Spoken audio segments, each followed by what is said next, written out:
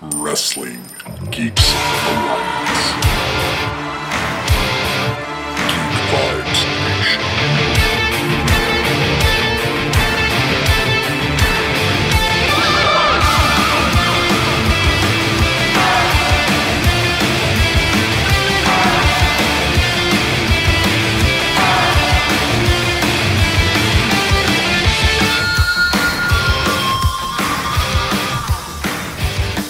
Hello, everyone out there, Geek Vibes Nation. This is your friend Dane Alves with another enticing episode of Wrestling Geeks Alliance, the weekly show in which me and my co-host, Christopher Brother Ray Patton, break down the latest and greatest in professional wrestling news and go over the shows and give you some of our reviews. So we got another packed episode today, and I want to go over some changes that we're going to be doing to the show. But before I do that, I want to introduce someone I already talked about.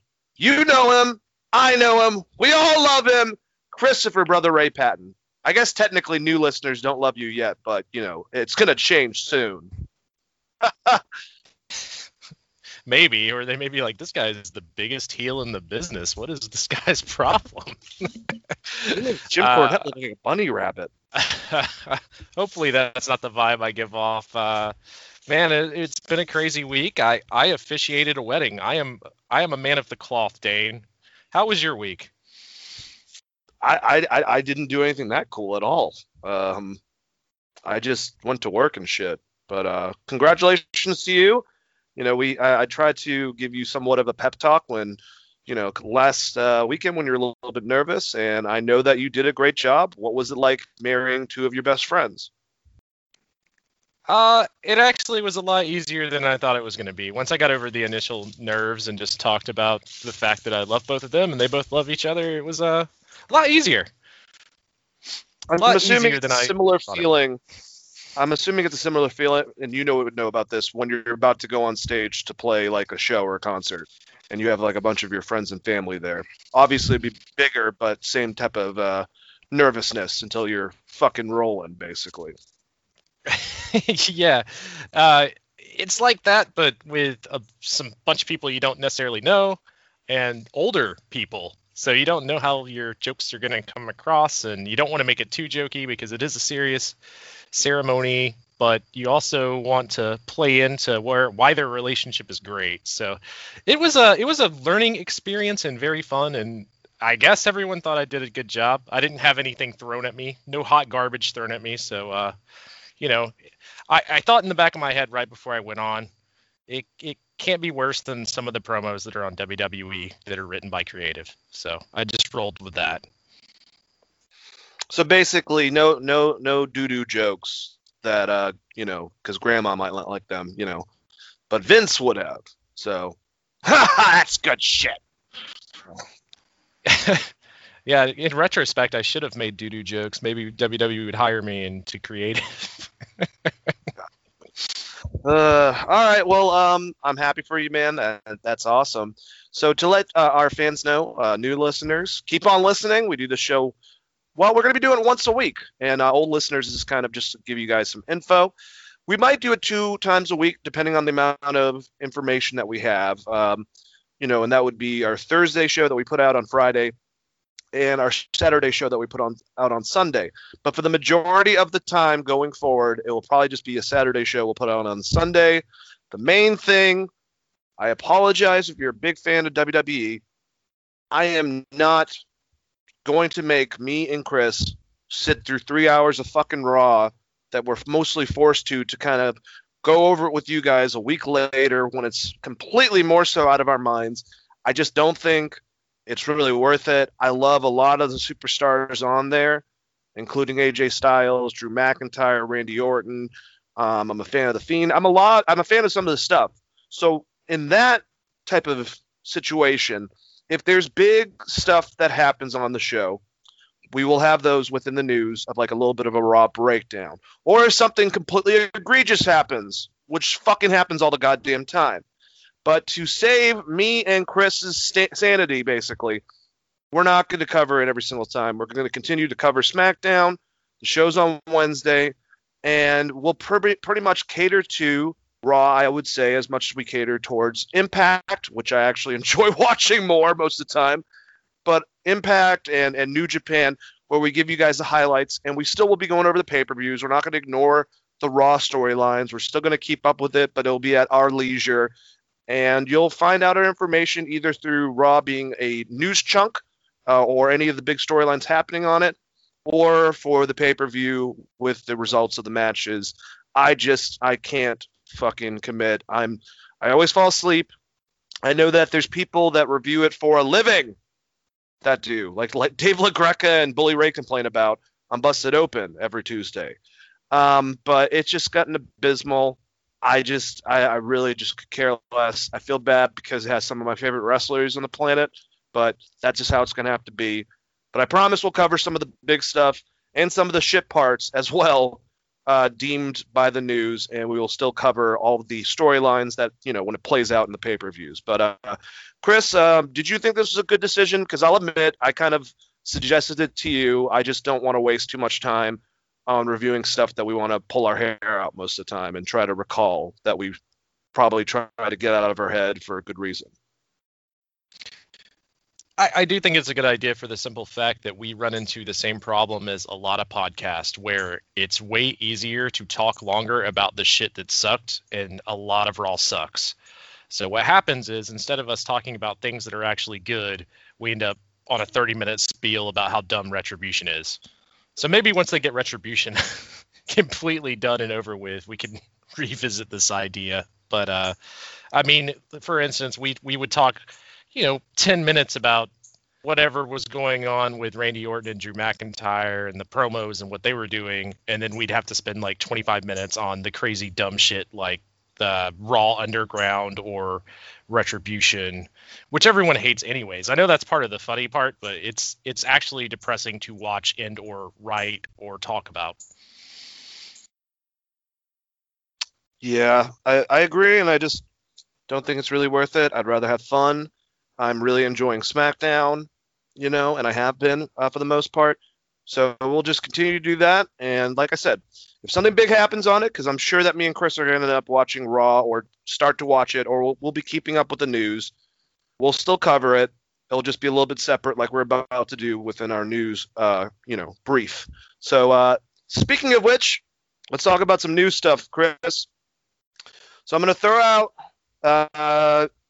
I'll throw out all the stuff, but we'll break down two of them a little more individual. But the main stuff for the news is AEW had a press conference. I don't think some people got that they were doing a Steve Jobs impersonation. There was some people that were like, why are they dressed like that I saw? Then I'm all right. But Kenny Omega, Cody, Aubrey Edwards, and for some reason Britt Baker for a T-shirt introduced some new stuff that they're working on at their AEW games.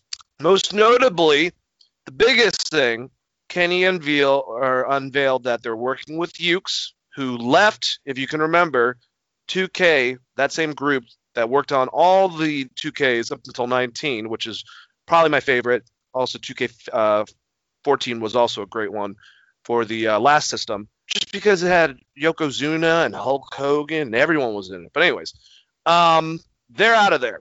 And now they're working, and I forgot the gentleman's name. I'll try to look him up. But the main developer that created the engine and gave it to Yuke's basically to kind of expand upon it with their SmackDown series that would turn into the 2K series. But he's the one who was head of Aki and I believe THQ. I think he was like the head developer for that. And they made Virtual Fighter. They made WCW versus NWO Revenge. They made WWE, or WWF, I should say at the time, WrestleMania, and also No Mercy, which is like the big one to a lot of people. So they want to make a game, and they show graphics. They're trying to go for that type of look, but they definitely said the graphics are not finalized. This is early development. And they want to have a No Mercy style game. And what they said is, unlike the 2K model that Yuke's did, where 2K really wants you to expand upon it, make it much more realistic, very similar to the UFC games from EA. They want anyone to be able to pick it up and play it, but it's hard to master it. So I don't know if there's going to be a bunch of reversals, which to me was actually kind of fun because it kind of made it flow like an actual wrestling match. But I think what they're doing is going to be very interesting. I'm very excited about it. We had Aubrey Edwards, her and Tony, she used to be a game developer before she was referee and while she was referee. So they're doing a new mobile game where you can be a commissioner and basically make the matches, book stuff. And I've seen other general manager app games. This one specifically will be with AEW. Tony Khan and her and other people are working on it. So that's cool. They're making a casino game based off of their Double or Nothing pay-per-view, which should be out soon. So that's another one Cody unveiled. And a T-shirt. Also, Tony Khan made a comment, and I'm starting to think he was talking about the wrestling game, about some type of fighting game in the works. I don't know if they're planning on doing that sometime in the future. Kind of would make sense, though, with Kenny maybe working with Capcom on that, because he's been he's been sponsored by that in his competitions and whatnot, and he's obviously big into that. But that's now just kind of a rumor. I don't have the words exactly what Tony Khan said, but I thought he was kind of hinting at that. I could be wrong, but they definitely have a new No Mercy game, head developer of those past games, the 64, that are so harped upon, and also Ukes working with him to make this new game, a mobile GM game, and a casino game. So that should be pretty cool. I'm going to actually just, what's your opinion on this?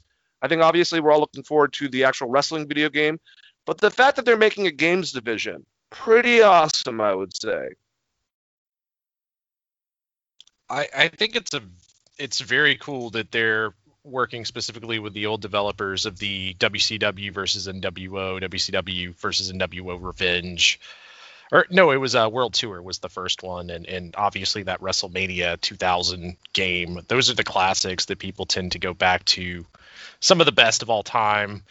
And it seems like when they floated the idea of a wrestling video game, which I knew Kenny was going to feel this way just because of stuff he's done with Giant Bomb and talking about those games in the past, there's an affinity, there's a love there from a lot of these guys. A lot of these guys are gamers, and it seems, having them be a part of the top tier of the company, they want to make sure that the game is fun first and foremost.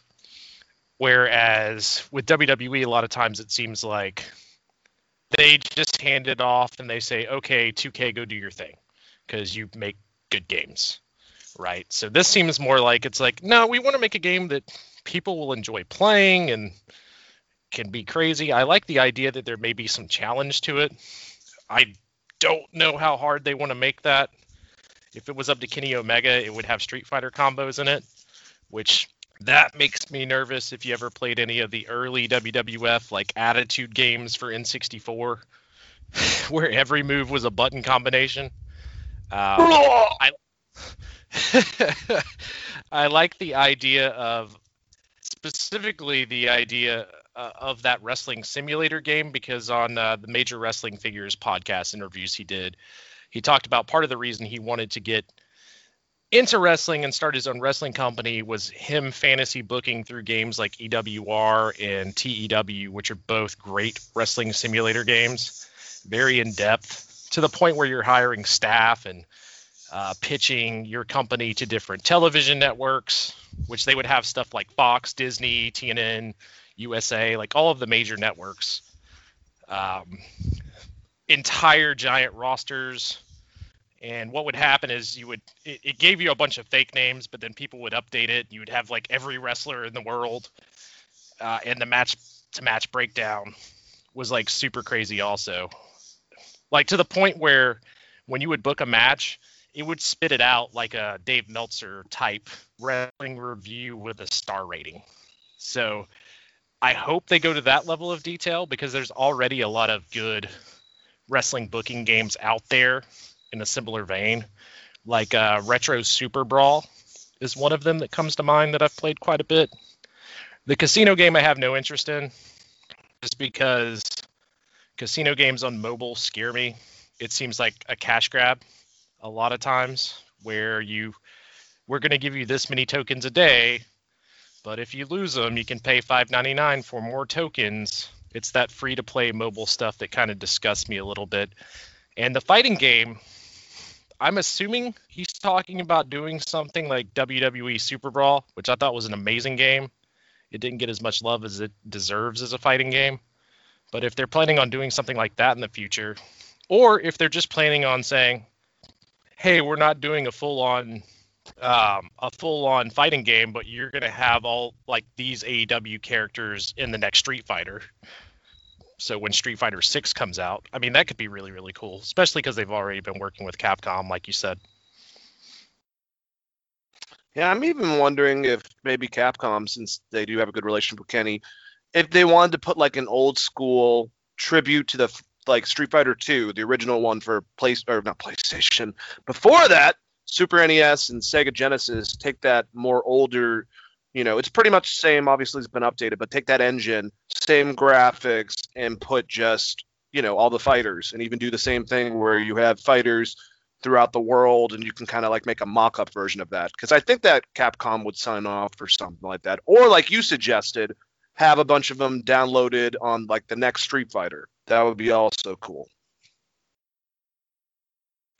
Yeah, and I think they might go that route, seeing how well that's worked with Mortal Kombat adding in characters like, Freddy and not Freddy, but Jason and Michael Myers and Leatherface and Joker, RoboCop. So, I mean, to me, it would make a lot of sense for Street Fighter because they, in a lot of cases, they're kind of a cash grab in general. If for those out there that's played Street Fighter 5, you'll know what I mean with these alternate outfits and downloadable characters. It would make sense for Capcom to do something like that, and maybe even in exchange produce a game in the future for AEW. Now, all of this is just going off what Tony Khan said. I thought the presentation was hilarious, but I'm also old enough to remember what Steve Jobs looked like when he announced the iPhone. Right? I could see younger fans looking at that and being like, what the hell are they wearing and why are they wearing it? God. Let me ask you one last thing about the wrestling game by itself. I think that AEW has a really solid chance of not just displaying all the wrestlers they have in the company. Would do a create a wrestler like they do on 2K, where you can download them online, obviously, or something like that. But they have legends. I would put a younger Dean Malenko. I'd put a younger Jerry Lynn. I'd put a younger Arn Anderson, Tully Blanchard. Then you have them as a tag team to play as. Actually have them. You can even publicize it. Can't call them the Brainbusters, but have Anderson and Tully versus Dawson and Wheeler. Kind of do that. Maybe even get Sting, Bret Hart, the Rock and Roll Express. WWE hasn't been happy with them. None of them are under Legends contract. They're probably not going to be on the next expansion of video games for their 2K games on the next console. Fucking get all of them, since they've all made appearances. They actually have legends that they can add into this game. Dean Malenko was never asked to be a part of any of the 2K video games as a legend character. You have all those people accessible. Put them in there to show some old stuff and kind of do a Jerry Lynn versus Kenny Omega style thing. Have Chris Jericho, but younger, just don't have him so on the nose. Obviously, you couldn't do like a WWE look, but I'm just saying they have a good way to be able to have a pretty big roster and also legends, which is sometimes one of the main things that people buy the 2K WWE games for. Yeah, one of the great things about those WCW or the WCW versus NWA Revenge is it was pretty much the entire WCW roster right off the bat. And I think a lot of fans, at least a lot of video game fans, when you get into that downloadable content, like that's great and all. I just the paid content or the character packs, I've never been that huge of a fan of, but I love the community creation. Make them unlockable. Don't charge them. Make them unlockable if you're going to do it. Like, honestly, I would rather you just give me all of it up front and then just make a really good game. More people will buy it if it's a really good game, and then you won't have to cash grab the small amount of fans that do buy your game. You know what I mean? If that makes sense. Like, if you make a really good video game, people are going to fucking buy it. you don't have to try to nickel and dime the ones that are buying it because they're wrestling fans. Yeah, I wasn't implying that they should charge extra for it like 2K does. I'm just saying have the Legends part of it, maybe make them unlockable with whatever modes that you have within the game, like they've done for those past No Mercy games and stuff like that. To be able to unlock some of the Legends, you had to be able to beat whatever or do something like that. But I'm just saying they have access to people that are on their roster that are not wrestlers that used to be wrestlers. You might as well put them all in the game to give people more reasons to buy it, basically. Yeah, okay. We're on the same page then. I just don't want them like, you can't use these pants unless you've bought this character pack, or you can't download this unless you have this. Like, that stuff gets so annoying, and it gets very expensive very quickly. But yeah, like as far as them having unlockable characters and stuff, I think that's awesome. I also hope that they do random characters like they did in WCW versus NWO Revenge. Like they had like AKI man. Yeah, and stuff like that. Like that'll be really fun. And the biggest thing I would want out of this game, a single player story mode that's decent. It doesn't. I mean, that's suck. Like I don't need it to be mind blowing, but either give us like moments from the past year or something, like give us the Adam Page storyline with Kenny Omega, or give us, like the WWE moments, but not as done as hard, where you have to hit a specific move at a very specific time in the match. Like you could do that, or you can just give us a full on, hey, create your player.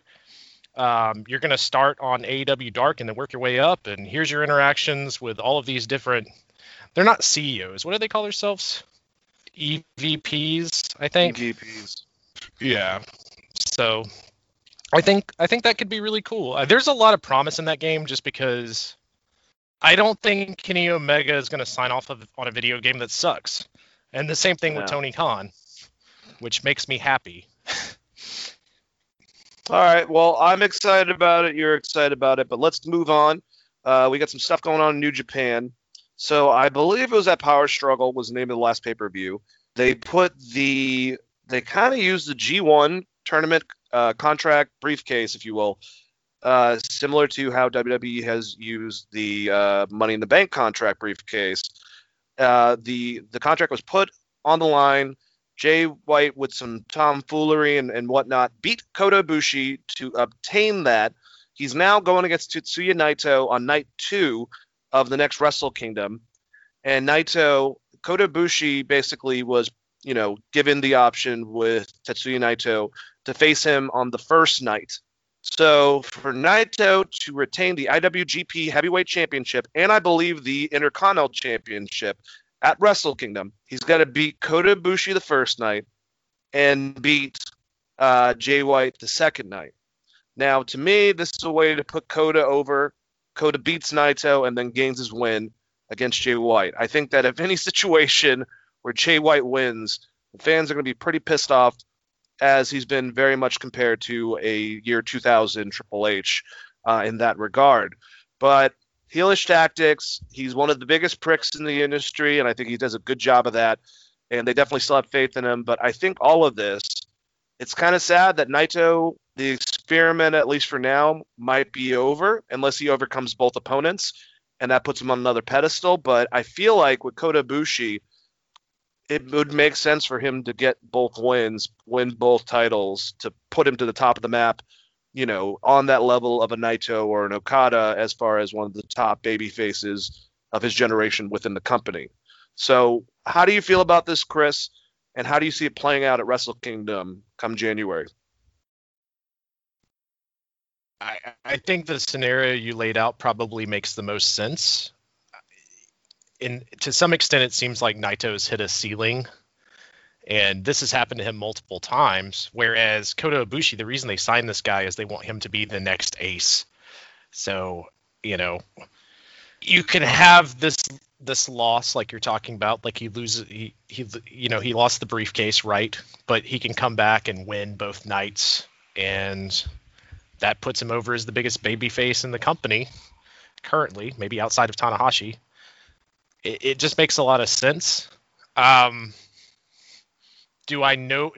I put Jay White there for that spot? that part I'm a little unsure of, but I mean, he's the biggest heel there, right? Yeah, I would say so. Who's the guy from the Bullet Club that used to be in NXT? I can't believe I'm sleeping on his name. Kenta. Kenta that would was.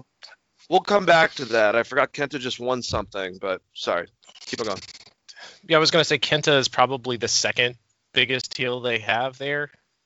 I mean, unless you're going to consider Evil a heel, to me, he's more of a tweener. But, I mean, I don't know how they get around that. I think maybe them signing some people that have recently been released or are soon to be released and bringing in some new Gaijin talent to be shitbag heels wouldn't be the worst idea in the entire world.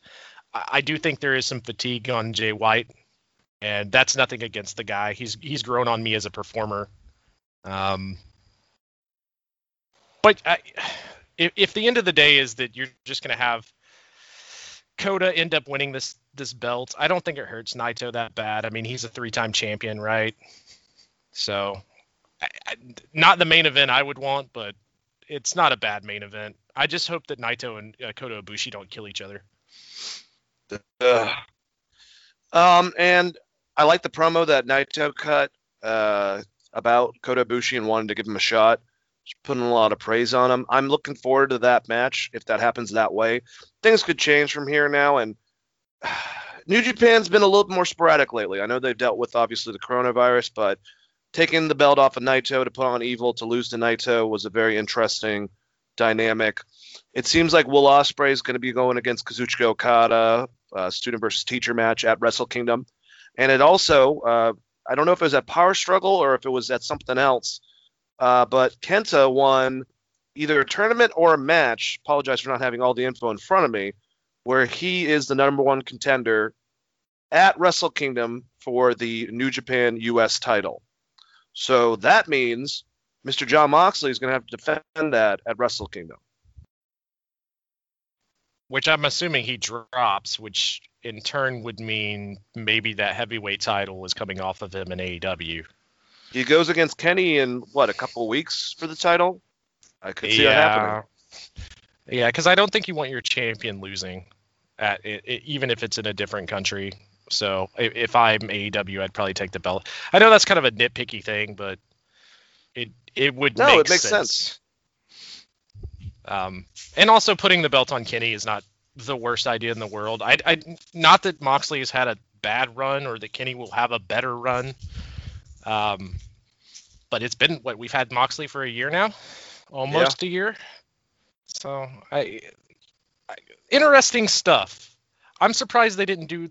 A lot of people were talking about the briefcase last year and how they should have utilized it headed into that Wrestle Kingdom, and then this year where they obviously did the Champions Challenge. That part was a little weird to me in general because they were talking that up even before this briefcase stuff happened. And that made me think that Naito was going to win the G1 and challenge people both nights, which would have been interesting because that would have been a good way to protect him even if he lost the title. But that would have been a very Okada thing to do, which that's not Naito's character either. So the feud between Naito and Kota Ibushi continues. It'll never end. Oh, God. Terrifying. Feud sometimes. But, hey, we'll get a great match out of it. But, this is like Misawa and Kawada basically back in the day. Hopefully they don't fucking destroy each other. But, yeah, very excited. I'm curious about a lot of stuff. I know that his next opponent is apparently Shaquille O'Neal, and we'll get to that once we go over the Wednesday Night Wars with Cody.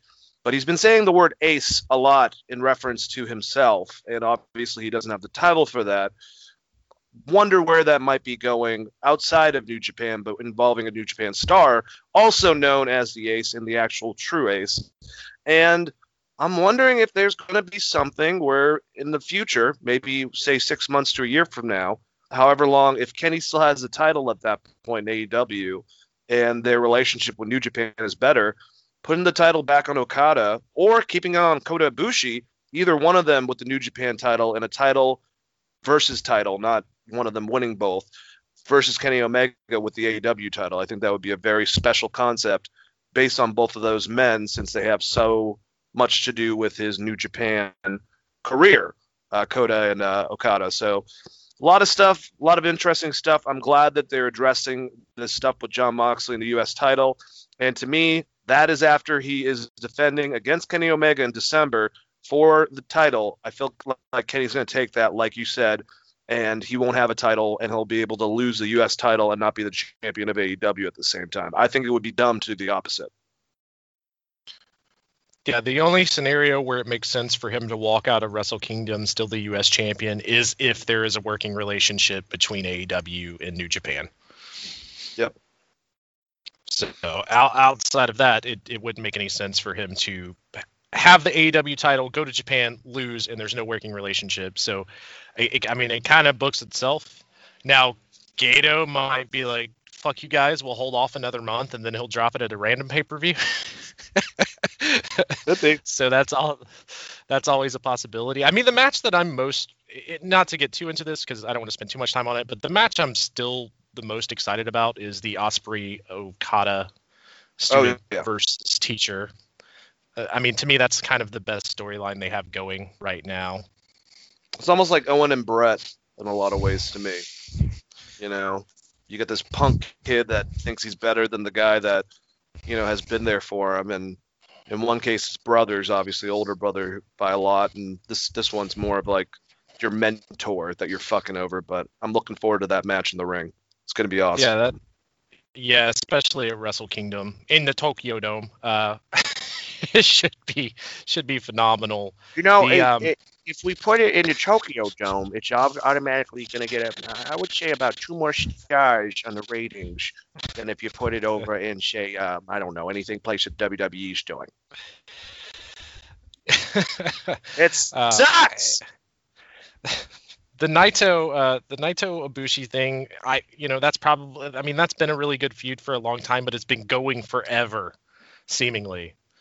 Like, these guys have been feuding since the beginning of their careers, so I'm not as intrigued about that, and I kind of see how that's going to play out. But the Ospreay Okada thing they've teased for so long, that should be really great. And I think if the fans don't immediately latch to Ibushi, we'll see the title back on Okada before G1. That's my hot predictions.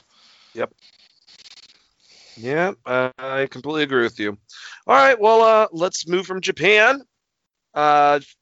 Before we get to our biggest fucking story that happened last night, I'm going to go over the card for tonight for Impact's Turning Point special. We have Sami Callihan going against Rick Swann for the Impact World Championship. These guys had a brutal match about a year and a half ago in Impact where Rich won. So they're coming back to this feud. Su Yung going against Deonna Purrazzo in a no DQ match for the Knockouts Championship. Su Yung was put in that place. She was still at Susie, but because of what happened with Kaylee Ray, she was supposed to win. Su Yung was put in that place to beat her. I don't know if Deonna is going to win back her title. The North is going against the Good Brothers for the Impact Tag Team Championships. We have Rohit Raju open challenge for the X Division Championship. It's going to be interesting with that. Chris Sabin, since Alex Shelley is actually legitimately hurt from a nagging injury that he had to get surgery on, is going to be out for a little while. He asked his old opponent, James Storm, to help him out to go against Team Triple XL. Jordan Grace and Tenelle Dashwood go against Taya Valkyrie and Rosemary. I believe this is a part of the tournament to crown the new women's tag team champions. Moose is going against Willie Mack. That should be fucking awesome. Brian Myers going against Hornswoggle, and Eddie Edwards versus Davari. Don't know if I'll end up spending money on this, Chris, but if I can see it in some way, I'll check this out. I would definitely be interested in the North versus the Good Brothers, and actually tag matches, and James Storm and Chris Sabin versus Team Triple XL. I'm wondering if James is going to fuck him over in some way based on their past with Beer Money and Motor City Machine Guns. What do you think about this card? I think the card's pretty good, solid from top to bottom. The North versus the Good Brothers to me is probably going to end up being match of the night. I could easily see Chris Sabin getting screwed over by James Storm, just because if Shelley's going to be out for a while, that immediately sets up a feud in the future.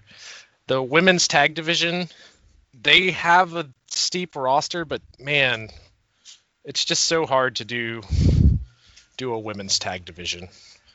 Trying to think of the other matches. Is it Willie Mack versus Moose, right? That should be awesome. 2 big men slapping meat. I'm there for that. I'm kind of on the same page as you. I'll probably check this out. I don't know that I'm $60 wanting to check this out. I think that's what they were charging for that last pay-per-view. More than AEW did for their last. Stupid. I think they need to look at their pricing structure, and I know that they have a smaller fan base, so it makes sense to charge a little more to try to make profit. I don't want to bash on them too hard for that, but it's a big ask if you're like a casual Impact fan. Yep, I agree with you, but I'll be checking out some of that, or at least seeing some of the highlights coming up soon. And we have this situation, it seems. I don't know if it was a first meeting between whoever, but we've been talking about AEW and them extending arms with New Japan. They already have with AAA. They already have with MLW, NWA. The fact, and we're going to go, well, we can go into it now, but we're going to go over the pay-per-view. The fact that Don Callis was commentating on Kenny's match, him and Scott D'Amore run Impact. I'm just wondering, since there's a lot of talk between the Young Bucks wanting to go against the Motor City Machine Guns again, between the Good Brothers and their relationship now has been patched up with Jericho and the Young Bucks. Also, obviously, the North and FTR, they've wanted to have a match.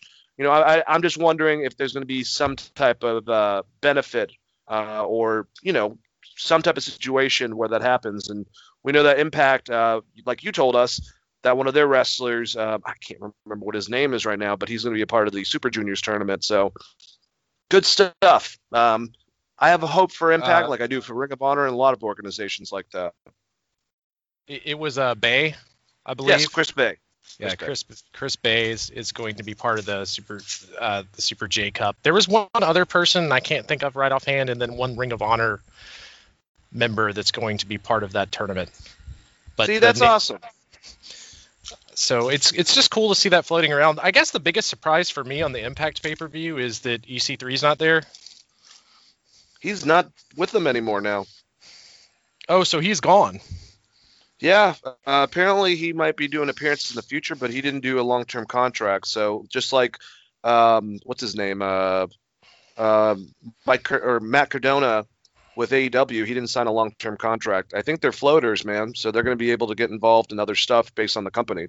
That's why he's in Ring of Honor for a little while, doing that match with the Briscoes against Shane. Oh man, I just listened to an interview with him. Shane Taylor and his crew.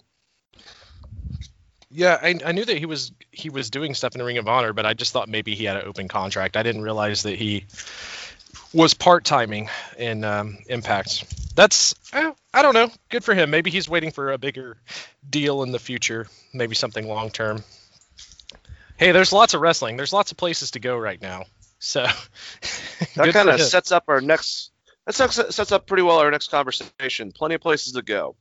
And, talking about how AEW, a huge company that doesn't really have a lot of benefit, except for having great wrestlers from different organizations, being involved with all these other organizations, and looks like it's opening up more and more. Community. Do we have community in the biggest company? No, we do not. So it was released last night that basically Zelina Vega and WWE, this is actually coming from the report from the Wrestling Observer, so this is kind of different from what I initially thought, but still fucked up nonetheless. So she already had talked to WWE. She said that she was going to continue to do Twitch. She called their bluff, and they let her go. Now, she went on Twitter and released that statement, I support unionization, pretty much shortly after that. And then after that, WWE, about 10 minutes later, put up the stuff. We released Zelina Vega. We hope for the best in her future endeavors. Really good on Zelina for putting that up there, because this makes it look very much like it was that statement that caused 10 minutes later for WWE to get rid of her. But she was trying to control her narrative. Oh, like EC3 almost. Anyways, so she put on a link saying that she was, going to be on Twitch that night. Remember her husband, Aleister Black, still works for the company. We found out that he apparently, because of this, mainly asked to be put back to NXT. I don't think he likes the direction of his character and where it's going. Weird. And they denied him. So Aleister Black might be put through some tables, I would say. Zelina did say a last statement saying, I want to say thank you all very much for the last 3 or 4 years. WWE Universe, it was incredible. I would have never have been able to say this is for my dad if certain people did not believe in me. I love you all, and I couldn't have done it without your support. She admitted on Twitch that she was heartbroken, but she was sticking to her guns, and she wasn't going to be bullied out of this.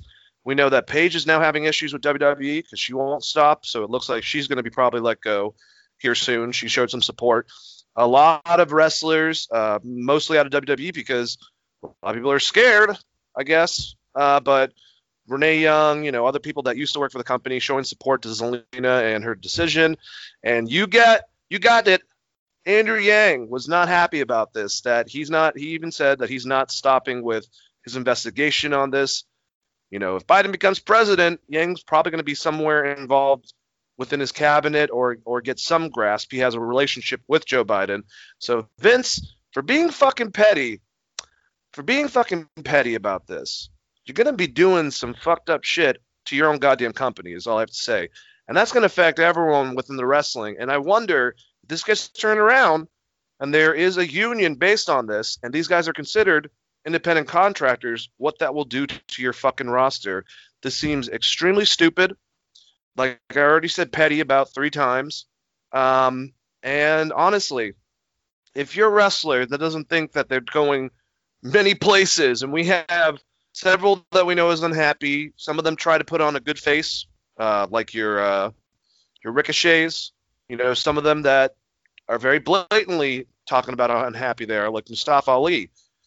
What says if they don't do the same thing that they won't just get let go, so they can work out, get paid throughout the time that they're 90 days non-compete, and then just work out something in another fucking organization.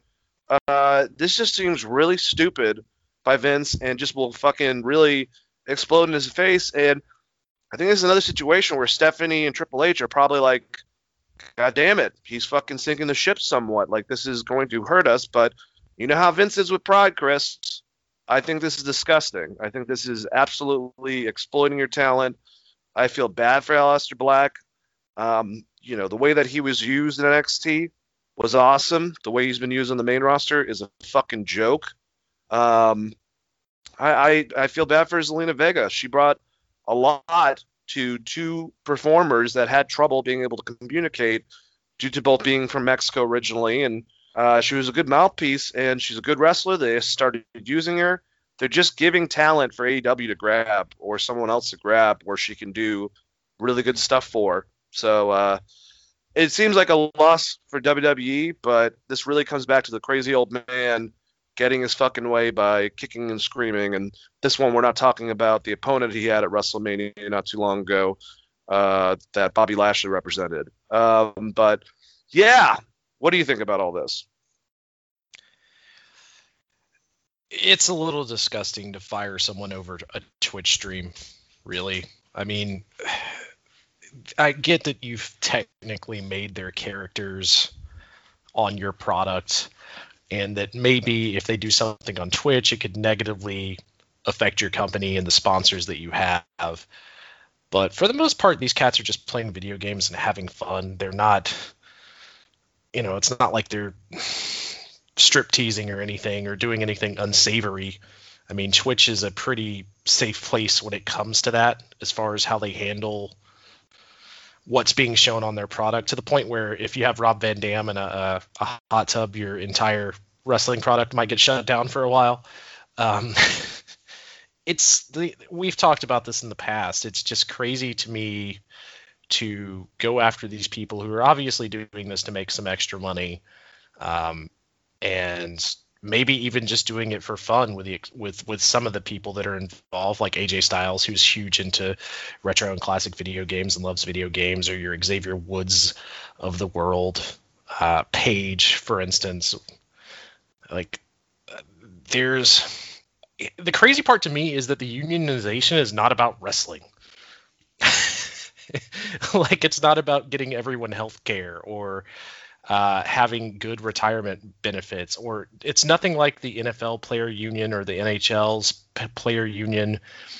They've somehow dug into this internet stuff that doesn't really affect their company at all in such a way that it could come back and bite them in the ass. And all it's really going to take is one person to catch on fire, one big star to turn on them and decide, hey, I'm going to go over here with these other people and start a class action lawsuit. Or Andrew Yang getting involved, like you said, looking at their business practices, really digging in deep to them.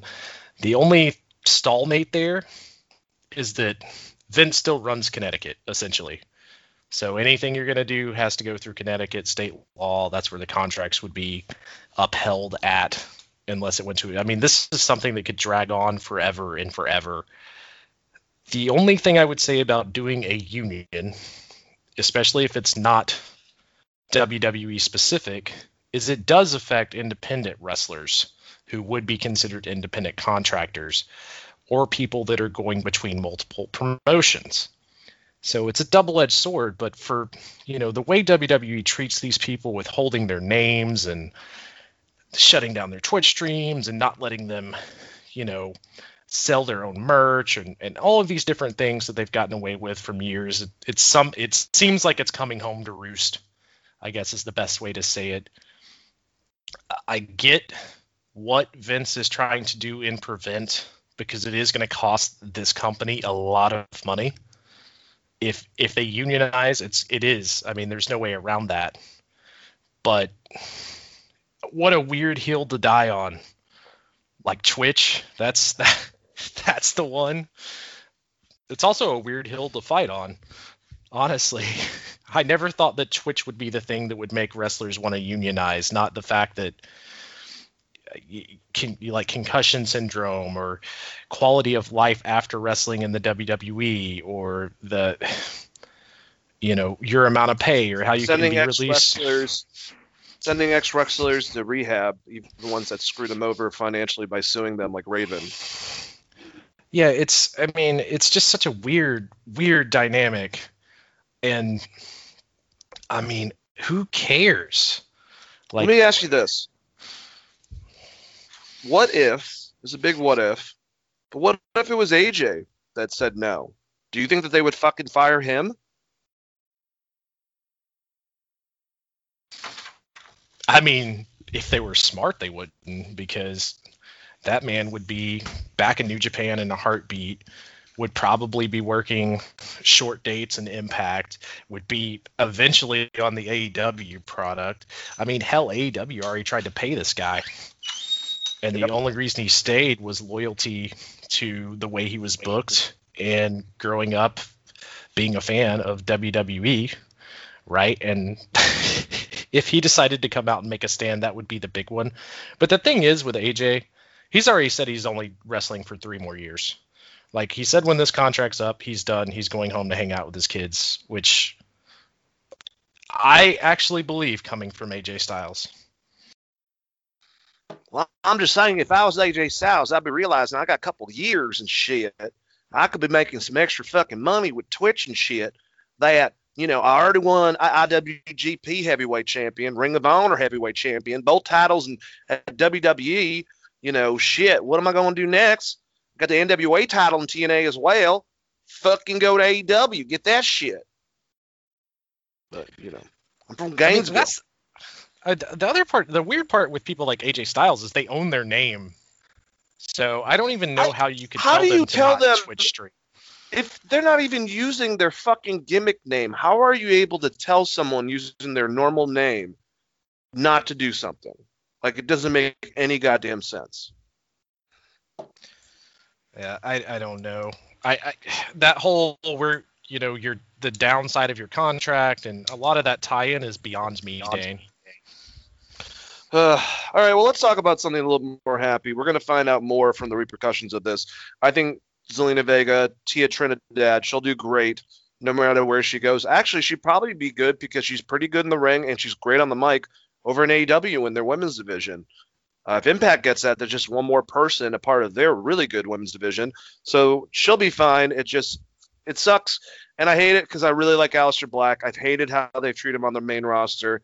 They've lost the rights to his music from the people that made it beforehand, and he's just going to get buried probably now. But let's get over this hump. Let's talk about a pay-per-view I was very happy with from this last weekend. Full Gear. I think Full Gear, honestly, and I could be wrong, Chris, might have been the best AEW pay-per-view they've put on this year from start to finish. Now, I will say 1, 2, 3, 4. I would say that almost more than half of it was good, but it definitely trailed off towards the end, in my opinion. I think they should have picked at least 2 other matches for the main event than the one they went for. But every match, even the Hardy compound match, I enjoyed. They started off with a bang. They, kind of kept on going, and they let it go down a little bit, but still had a funny, fun match. And then brought it back up with the TNT match, and it kind of would mainstay. They had an awesome tag match. I just think this was a really good pay-per-view, top to bottom, and I enjoyed a lot of the stuff that happened. There wasn't a lot of crazy people coming out, that weren't a part of the company beforehand, any really big, portrayals or, yeah. There was nothing like crazy that happened storyline-wise, but they had a solid amount of matches, and specifically for me, the Deeb Allison Kay match was amazing. I loved the Kenny Omega Adam Page match. I loved their tag match. I thought it was awesome. And I loved their TNT belt with that Darby Allin and Cody Rhodes specifically. Those were great matches. I had a lot of fun. But stuff in between, some of it was not as great, but it still was a good match. But how did you feel, Chris? Do you think that this is one of their better pay-per-views as of recently?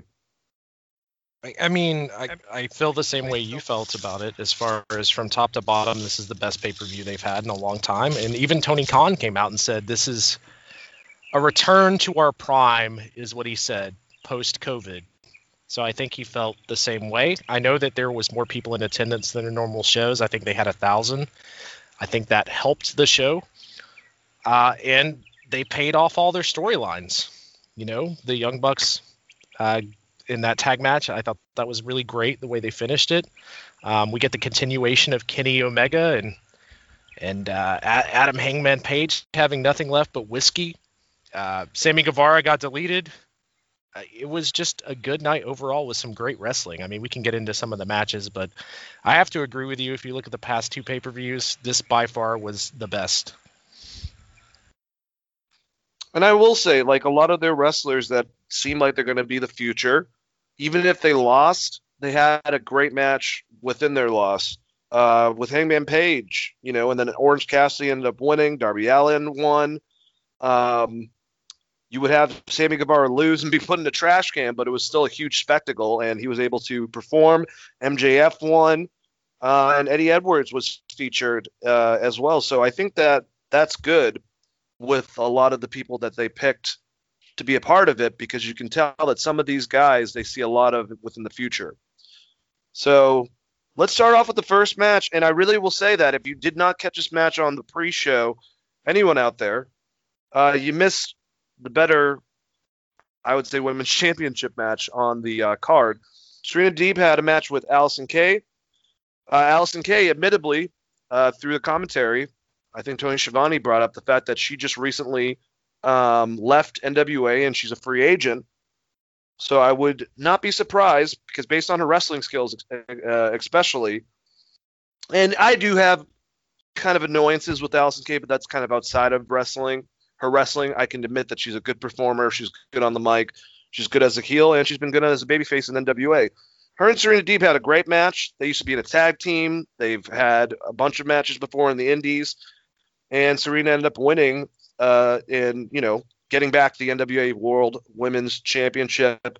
Afterwards, Thunder Rosa made an appearance, came down there, and basically called out Serena Deeb, and it looks like we're going to have very soon the rubber match between the two ladies, with Thunder Rosa winning the first one, Deeb winning the title the second time. We'll get a nice rubber match between the two of them. And, just really stood out as a very solid match. How did you like this, Chris? Yes, it was a way better women's championship match than what we would get later on. Serena Deeb just continues to impress me as someone who didn't know a ton of her work outside of, I guess it was the Mae Young tournament and the little bit I saw of her on NWA. I think that she's been absolutely phenomenal. Allison Kay, I thought was good in the match as well. It would make sense that AEW would go out and try to sign her because they need to bolster the women's division. I think they're doing a decent job by rotating in the NWA roster to some extent during this downtime for NWA. But once again, it points to what we talked about on a previous show, which is the NWA title is more important than your women's title on your own show. Yep. You said specifically if they had the title match, that's what it would look like again. And they put it on the pre-show, but still, it was better than their women's title match. Yeah, and I think the only way they're going to get around that is if they bring in someone like Kairi Sane, or they pull back, Riho, or I don't know. They might need to dig into the Stardom roster a little bit to, I don't know, re-elevate that division. I think this is part of the problem with them starting to build that division so heavily around Stardom wrestlers and then COVID happening. But having the NWA wrestlers show up and just have bangers of matches is not necessarily a good look for your company in your company's women's division, especially when it's kind of flourishing everywhere else. Like against your direct competition, NXT's female roster is great. Impact's female roster is pretty fucking good. And WWE, when they want to be, can at least tell you some good, like give you some good matches, like whether it's Sasha and Bayley or Asuka and whoever you put in the ring with Asuka. I don't know. Hopefully more of her and Charlotte in the future once Charlotte's back. Yeah, but I agree, man. I mean, shine down. Wow. Now I just screwed up. What's the promotion over in Japan, the women's promotion? Stardom. I don't know why that's Shine Down, and that fucked my head up. Anyways, but their relation with Stardom, I mean, there's Amy Sakura, Riho, Bea Priestley. That's, now cut out because of COVID. They kind of had all of them there that really did great job with the matches. Now they're doing that with the NWA, with Allison Kay and Thunder Rosa. So yeah, man, it doesn't help things. And if they have a relationship, it's cool to think of them in Impact. But Impact's women's division is so stacked, it's just going to overshadow the people that they're trying to create. And yeah, they have Britt Baker, who I think Britt Baker's a pretty good in-ring performer. She's a damn good character. And several other ladies. Now Serena Deeb is now officially a part of AEW.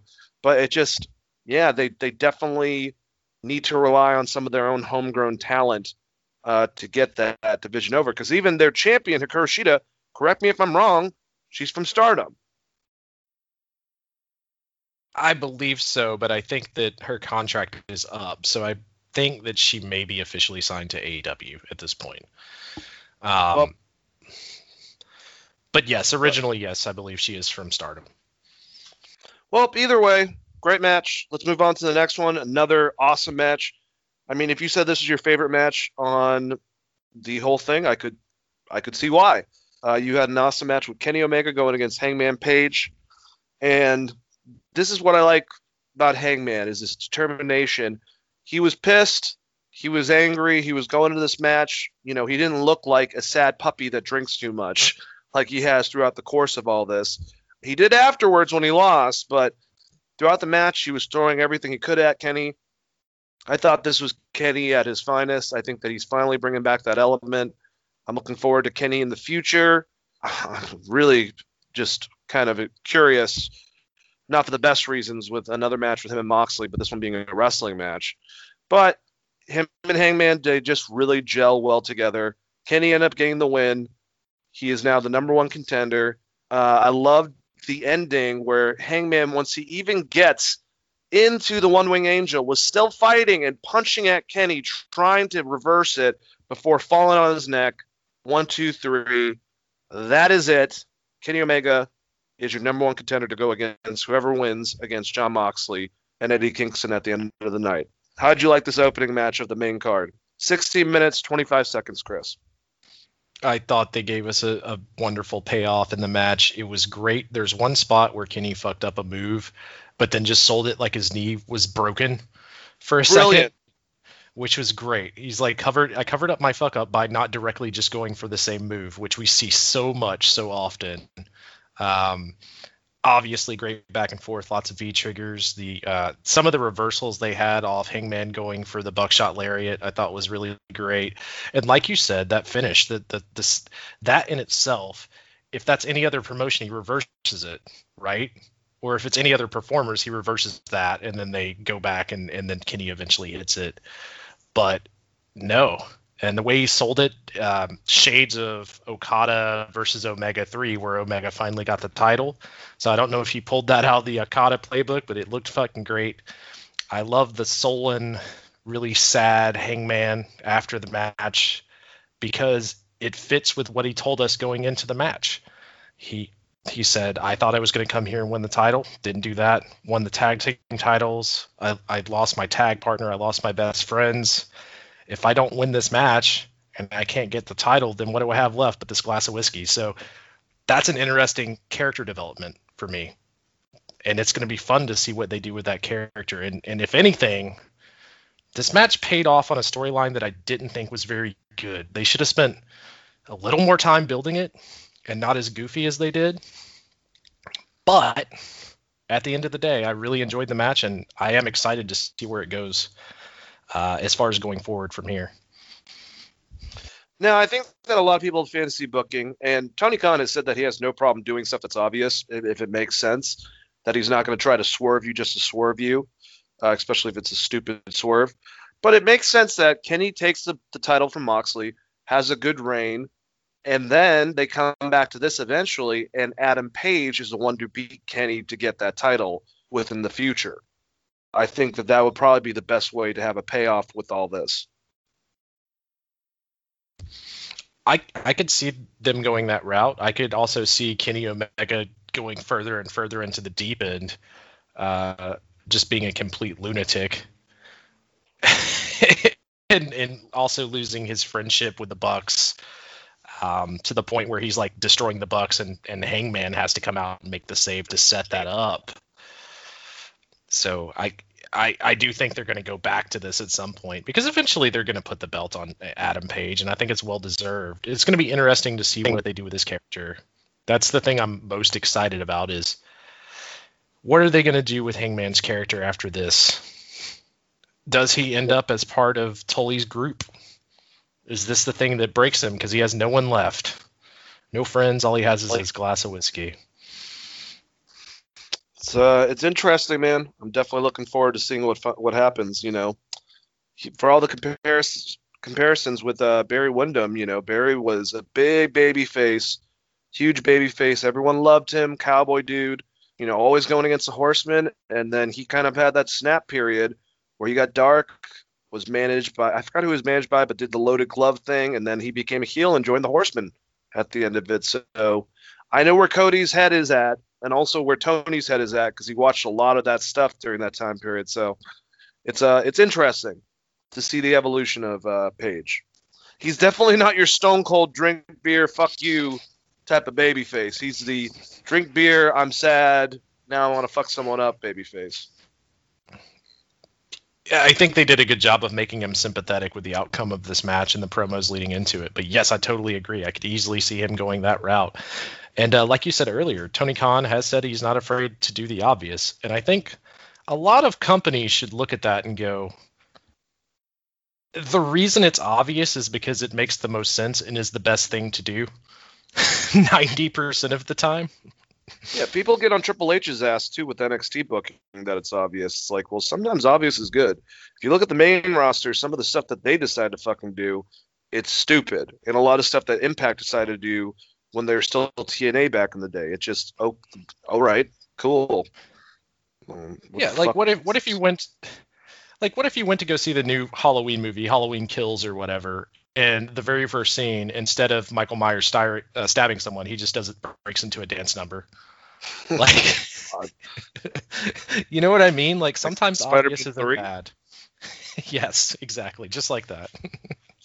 Yep. Well, I love this match. I'm glad that they put something in the middle to kind of change the direction. Kind of a fun match, a funny match between probably two of the best singles matches. No, the two best singles matches, in my opinion, with Omega and Page, followed by Darby Allin and Cody Rhodes. So in between that, we had Orange Cassidy and John Silver, two guys by themselves. Both of them individually have been doing rounds. You know, Tony Khan finally caught wind of what they were doing on Being the Elite. He got caught up because he's obviously busy as fuck between many things, so he doesn't get a chance to catch up with stuff. And he saw what they were doing with Silver, and he's like, this a couple weeks ago, he told John Silver that he was in trouble and he needed to come and talk to him. And when John Silver got there, he just told him he was ribbing him, that he was in trouble because he never displayed this type of comedy or anything on the actual product. So now they're trying to bring something out of him because of that. And I think it's a good idea. I've been saying a lot about John Silver. I think he's great. This match was fun. It was stupid. It was funny.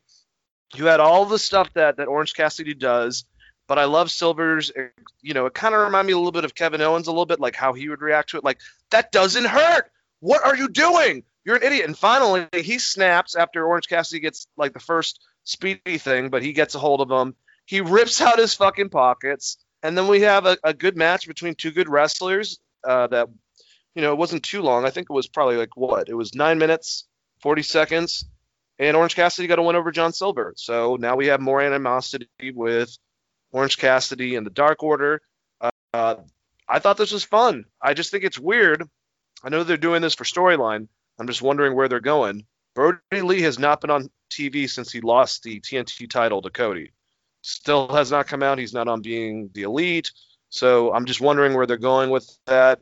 And I like John Silver. I love the comparison. You know, I haven't seen a lot of him, but of whatchamacallit, Chris comparing him to Buzz Sawyer, just this frumpy big dude that's kind of crazy and says a lot of fucking shit, but obviously he's a bit more comedic. But I like this, and it was a fun match, a cushion match, if you will, Chris, between the two big matches right off the start.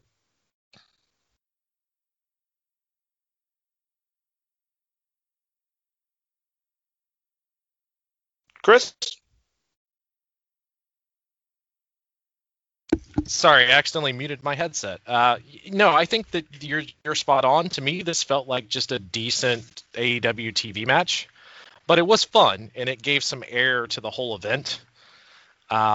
If I had to guess where they're going to go after this, to me, it's something I pitched a few weeks back, which is we haven't seen, at least on the main product. I don't remember the last time we saw Brody Lee and Evil Uno. It would make sense that Brody Lee comes back and has to put this guy in his place to reclaim stake to his group, and that Orange Cassidy is going to move on to something different. Because remember, at the end of this match, John Silver was winning, and he decided to do Brody's move, fucked it up, and lost because of it, basically. I like that. Yeah, and I that just to me makes the most sense, because at the end of the thing that makes it funny on Being the Elite is the fact that Brody Lee is just abusing these guys. So, just berating them, cussing at them. It's great. All right, so next match. This might have been my favorite match of the night. It's either this or a tag match, and I love the first match as well, but they were all very solid. Darby Allin, Cody Rhodes. I feel like Arn Anderson's going to turn on Cody, man, especially because of this. But he's got now much bigger things to worry about, but no pun intended. This is for the AEW TNT Championship, and this was basically, this had to have been structured off of Sting and Flair. with Cody, which I always say babyface, he does a lot of Sting stuff. Obviously heel stuff, he does a lot of Flair stuff. But that has nothing to do with the booking decision.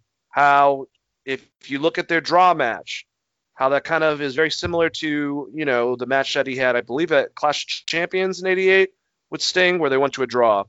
But when Sting finally beats him in '90 for the title, Flair was a gracious loser. He didn't, shake his hand at the end of it, but Sting got a roll up out of nowhere, and Flair just didn't, there was no horseman attack. People came out, put Sting on their shoulders, and Flair just realized that he was, defeated from that. But it just seems like that type of relationship between the two of them, they've had a lot of similarities, I would say, that I think were intentional between those two feuds. And this was a situation where Cody got inside his head. He was cocky in places he didn't need to be cocky, which he's already been called out from Arn, and he stopped doing it for a little while when he retained the TNT Championship and was just more straightforward. He went back and started doing that shit again. He was working on Darby's arm, and I think the best part is where he tucked Darby's arm and threw him outside, and he fell right the fuck on it. Just looked completely devastated. But Darby is a badass fighter. He doesn't give a shit. He is aggressive. We've heard the comparisons, great comparisons towards him. Jeff Hardy, Vampiro, Sting. He's just got that reckless abandonment, nothing to lose type of mentality, that intensity to him. And they had a outstanding match, I will say. And God, Darby's got a. It's like I don't want him to do his suicide dives because he literally looks like just like coming out with like a fucking just so much force and aggression. But if he hit anything else besides the person, could be pretty bad. But he just puts himself on the line. He ends up beating Cody in a series of roll-ups. There was a part, Darby's one of the first guys I can remember, maybe MJF, I don't know, that kicked out at the Crossroads. And when Cody did the Avalanche Crossroads, I love that part where Darby just has so momentum, and you can kind of believe it because he's smaller, that it took him all the way. And it's not like he touched the ropes. It's just that, they started the count, and Mike Chioda, great job refereeing, by the way, throughout the whole entire fucking thing. Mike Chioda noticed that Darby's arm was just underneath the ropes. It just pulled off so great. So he kicked out of a Crossroads. Cody, first person to kick out of the coffin drop. I just thought that they did it great. I mean, they both got their shit in. It was a solid match, told a great story. Cody got cocky, and Cody got caught. And now, even though they're still teaming together, I think that there's going to be a heel turn from Cody in the future. I would not. I mean, if the original thing was, this might be a Horseman thing, and it was all rumored to be FTR with Adam Page and Cody, seems like that could actually happen now. And I would not doubt it. Cody's one of the best promos. He'll be a great fucking heel if he decides to go that direction. But he's got to completely smear Darby and just destroy him. And this was Darby's night, man. I know that with the after effect, Taz comes out, he's distracting them. Then we have Brian Cage. I didn't really need any of this shit, but that's fine. Brian Cage and Ricky Starks attacks them. They fight them through the crowd. They bring them in the back. They're about to break Darby Allin, which basically they're fucking up Darby. Cody came for the save. They bring Darby to his car. They're about to smash it in the door. Will Hobbs comes out with a chair and just scares off the heel. So that's something going forward. We're going to be seeing a 2-on-2 match next week, but that's not here nor there. The heart of the match, I thought it was a very well-told story. I thought both guys performed amazingly, and I love seeing Darby finally get the win from Cody. Like I said, if I watched it a second time, I watched all the matches I liked the most a second time, and I watched the 1990 match where Sting finally beat Flair for the championship. And obviously, outside of the Sting being stronger than Flair and being able to press slam him, there was a lot of similarities, I thought, between both matches. So kudos to them for providing this. TNT title still looks, I mean, as just prestigious, or honestly, because of how stale their main world title maybe a little bit more prestigious, at least in my eyes. What do you think, Chris? I thought this match was really, really great. I don't know if it's my favorite Cody Rhodes match, but it was really good. I liked the finish.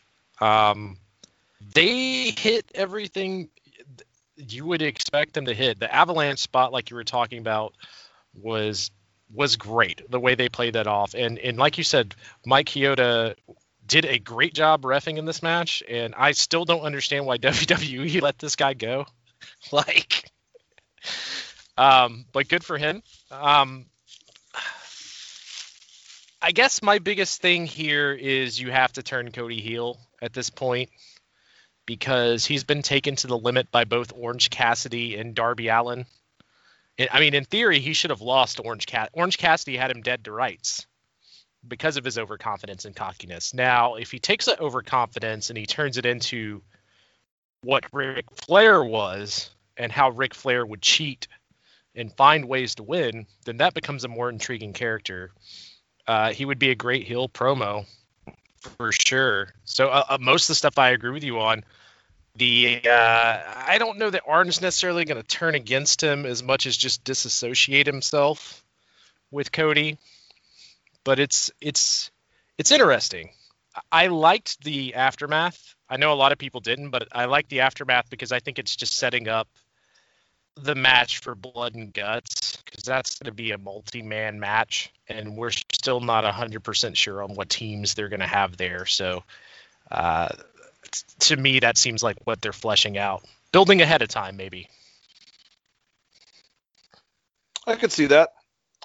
All right, well, the next match, Hikaru Shida going against Nyla Rose with Vicky Guerrero for the AEW Women's World Championship.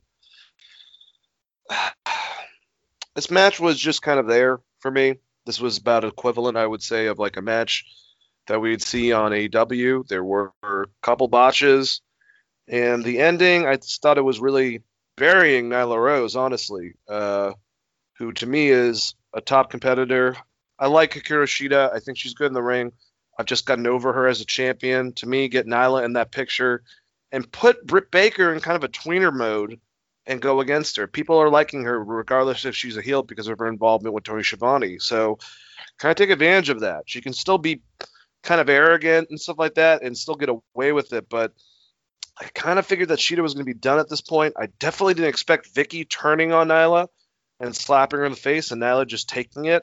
And the fact that Hikaru Shida, Nyla was going to go for Hikaru Shida's move to her, she blocked it, and then later, she did her what the hell is it called?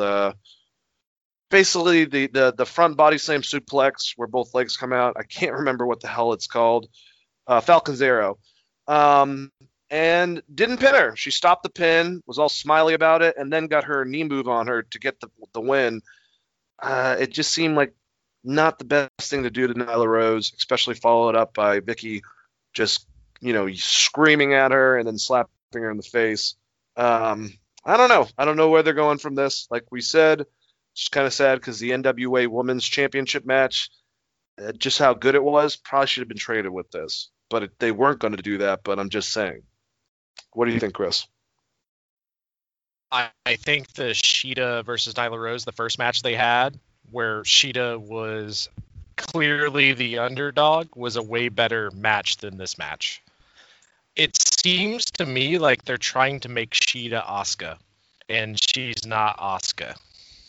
She's not as believable in that role of being unbeatable and crazy.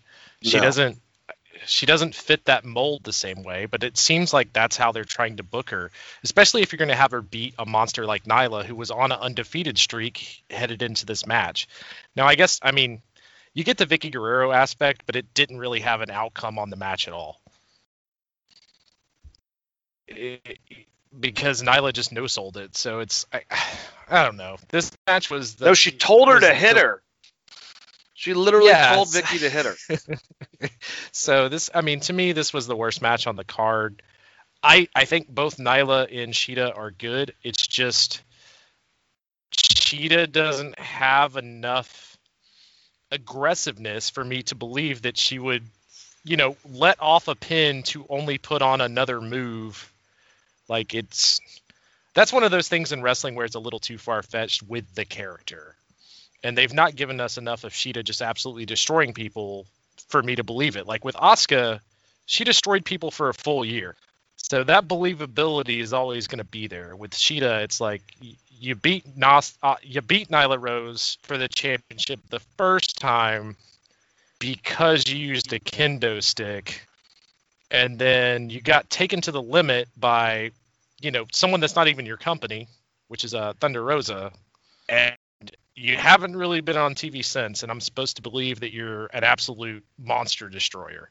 So this match, just everything about it, from the storytelling, etc., just didn't do anything for me. I think most of the in-ring stuff was good. There was a few botches, like you said. I mean, it wasn't by any means, this wasn't like egregious, like a Kali match or anything, but Sheeta is your champion. She's your fucking champion. And you're getting overshadowed every week. You put one of these NWA females there. So either you need to have her just beat the living shit out of everyone that shows up, or you need to figure out a way to get the belt off her. Britt Baker being a shitbag heel and cheating to win the title would probably make the most sense at this point, since you've made Sheeta an unstoppable monster. Yeah, I agree. I think Britt's the next person. She'll probably take that title off of her. Just strange with how much they've built Nyla as of recently, and what they're going to do with her and Vicky. But another one of my favorite matches. This really could have been my favorite match, with the Young Bucks going against FTR. The dream match. Did they build up such a dream match to get, the expectations of fans into this? No, they didn't. Actually, their build-up fucking sucked, honestly. But, somehow throughout this match and the last couple of interviews as of recently, I thought they finally did a good job of it. No need to have the Young Bucks have their little heelish shit. I mean, it's completely negated. They even apologized to Alex Marvez on the last one, so they were just having hissy fits, I guess. We knew that Matt has a minor injury within his leg. I'm pretty sure he was selling the opposite for the display of the match itself. But that was known. And, Matt's a badass, man, because he was in there, I would say, a majority of the time. And he took a lot of punishment. But he still just fucking finished it out. And apparently he admitted it is minor, but it's something that he's going to have to deal with in the future sometime soon. And it could get worse based on something that happens in the match. So he's just sticking with it. But I liked everything they did, man. They had this old school feel to it. I don't think that Matt and Nick really did too much crazy shit in it, I would say, compared to what they normally do. There was even that part where Nick does his spot where he hits both people. He goes and does a running knee, and then he goes and, flawlessly goes to the apron and does a moonsault. He tried to do it to Cash, and Cash just fucking destroyed him from there. And I liked stuff like that. I liked all the things that both teams did as paying respects to past tag teams.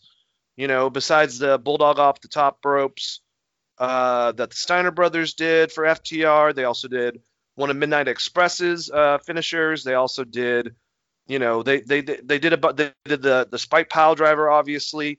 You had the Bucks doing the double super kicks for the Rockers, the double drop kicks at one point for the Rock and Roll Express. They did the funny thing is it was a really cool spot where FTR tried to give them the Dudley device, the 3D, and they got it blocked, and then they did it to them, the Young Bucks to FTR, and then followed it up with the Hardys maneuvers of the Twist of Faith going into the the Swanton Bomb. And it was great because a lot of people had a problem with it because obviously those moves should finish it. But, Bully Ray was the one who was saying, if you're not the originator, you might not know the correct way of doing it if you're keeping kayfabe. And it was a nod to everyone, and I thought that both teams did a great job of that. And Cash Wheeler, man, he was the MVP in this match. Scott Dawson had an injury that they kept on exploiting, but he kind of cut the web in between his fingers. So they just worked on his hand. The whole concept was FTR was trying to keep the Young Bucks off their feet because it's flips versus fists. And the Young Bucks were attacking the hands of FTR. But Cash, that one, it was basically Big E's spear, but that he just ran out and fucking speared Nick to the outside was awesome. I thought that all the guys did a great fucking job. And I like that it ended up with something simple, with Cash deciding to finally not do what they normally do, doing the springboard 360, missing it.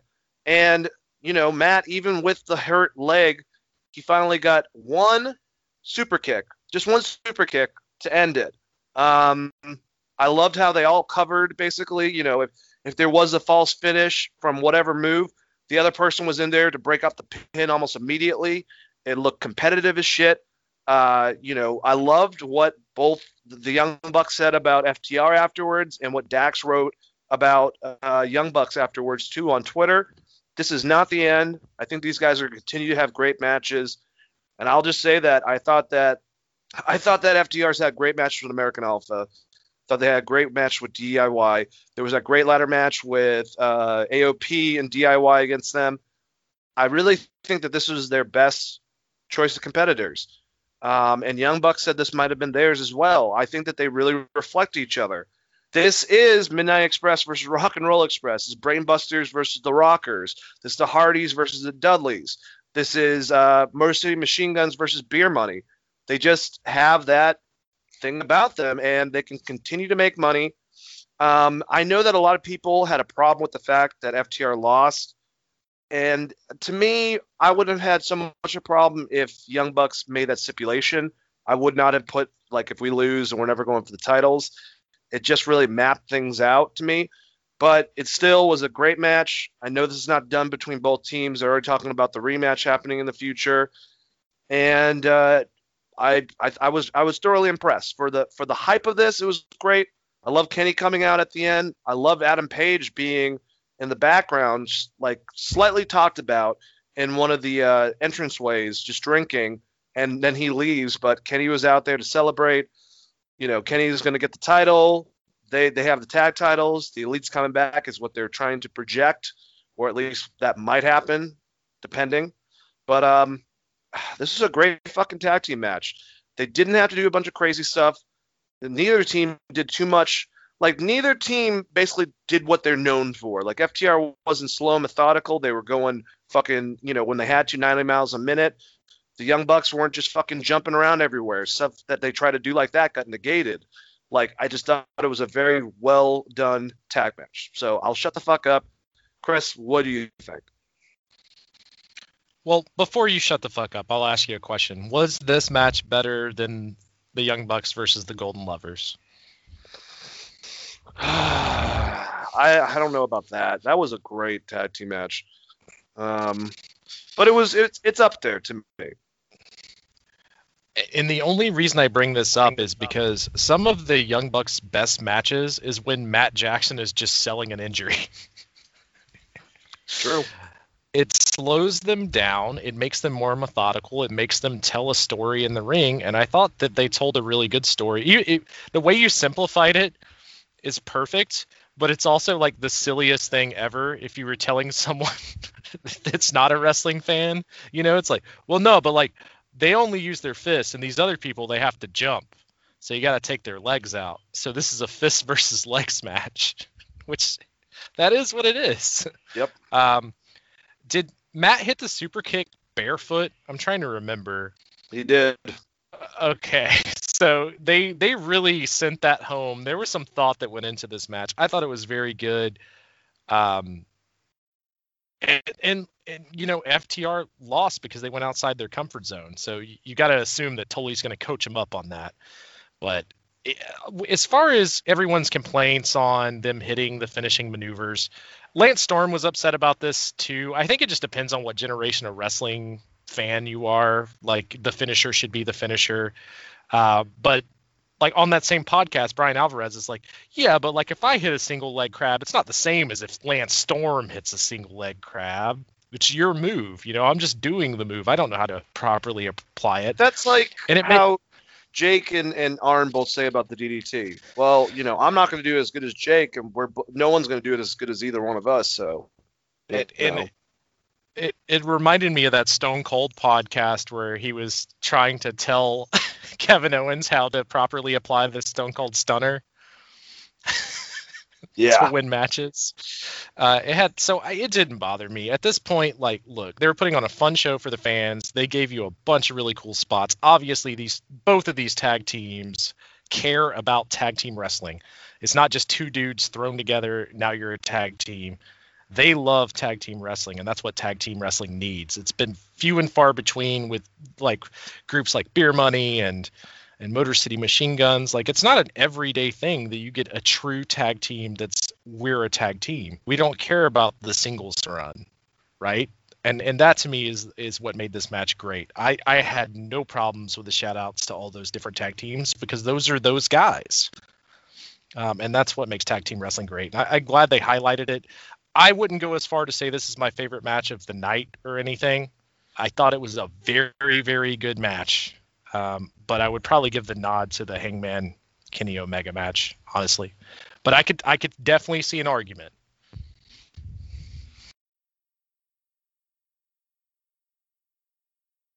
Yeah, and I just, like I said, I like the respect of both groups of guys. And, I heard what the Young Bucks had to say about them, and they didn't have to put them over this much. And just a level of stress that both teams put on themselves. And Scott Dawson said extremely nice things about, his main thing was he was focused do I think it's a dream match? I don't know. I just hope it makes you guys enjoy wrestling. That's all I care about. We went out there, we tried to put on the best wrestling match we could, and I think that if you guys enjoyed it, that's all that matters, and that's kind of what Matt and Nick said, and we'll leave it at that. And hopefully the next encounter will be where they both will main event it like Matt and Nick want to do. That's their big next thing, is main eventing a pay-per-view with a tag team championship match. So I think the two of them can put off that. I wish that we could get Kenny and Adam involved in there, but that's not going to happen, or maybe LAX. But either way, these are your two tag teams that I want to see at least between the two of them more of within the future. So I would say we haven't had a ladders match in AEW yet. That could main event a show. I think so for sure. Specifically with those two teams, FTR and the Young Bucks, that could easily main event a show. I would assume that's where they're going to go if they're talking about main eventing a show. All right, so let's move on. As soon as I find my place again. All right, so we have the next match, the Elite Deletion match. Yes. Oh, God. All right, so Matt Hardy going against Sammy Guevara. It was 20 minutes. I understand people were like, this was way too fucking long. But I will say, if this could be the last, God, if it could. If this could be the last one, this would be a good one to end it on, honestly, because this is Matt going back to finishing his story. So I think that would be kind of fitting. I liked a majority of it. I know it was ridiculous. At least they had fucking wrestling rings involved. I liked the involvement of Private Party and LAX. I loved seeing Gangrel and Hurricane Helms. So if people didn't understand when Hurricanes called, hey, what the heck? And he's like, sorry, I had to get out of this company, blah, blah, blah, blah, blah. That was in reference to the Halloween special that he did on WWE, which was the only thing they let him do involved in even though they fought for the fucking rights from Impact, that was the only thing that they did on there involving the Hardy compound. And he had a big party, and at the end of it, we found a masked assailant that had Hurricane Helms tied up. So that's what it went back to. So being Gangrel, which is awesome because he was saying he mentored Matt Hardy. Matt Hardy was the second Brood along with Jeff before they became the Hardy Boys and got away from him. And he also literally trained Sammy Guevara. So it was kind of a cool dynamic. Like, Fireworks was ridiculous. A lot of the stuff they did was ridiculous. I loved JR just being kind of like, what the fuck? But still tried to put it in there. He's like, we got 2 sets of matches going on. This is crazy, and Tony's involvement. I loved how I don't think anyone realized they were supposed to commentate. And then I think like Tony was like, guys, what are you doing? Like commentate. Because all of a sudden, like 10 minutes in, Excalibur's like, well, this is a crazy match, and they just went for it. But it was fun. It wasn't anything too egregious. They had some cool spots. There was blood, I liked all that stuff with Hurricane getting thrown in the Lake of Reincarnation. I thought that was funny, coming out as the mild-mannered version of himself and then getting thrown back in there, coming back as Hurricane. It was just an ode to Matt Hardy and this concept that he created. He had 3 in Impact. He had 1 half-assed one in WWE. This seems like it's his last time doing this. And if we could not see these fucking segmented cinematic matches, that would be great. But I doubt that will happen. But glad the feud's over. Thought Sammy probably should have won, honestly. But let's get Sammy involved with something else. It looks like they're trying to build up him and MJF in the future. So that will be good. But let's get Matt doing something else. He can still do the broken Matt Hardy now that they have people in the audience. And just not have to do a compound match anytime soon. What did you think, Chris? I think there's just wear and tear on my ability to watch segmented matches at this point, or these way big cinematography jerk-off matches. I'll say this. I really liked the finish because they alluded back to, one, the spot where Matt Hardy got hurt when he was trying to go through that table, and then when Sammy was busted open, Matt throwing the chair at him for the finish. I thought that was pretty good. Some of the guest appearances were fine. At one point, didn't Sammy Guevara hit a moonsault off a monster truck? Or am I making this up?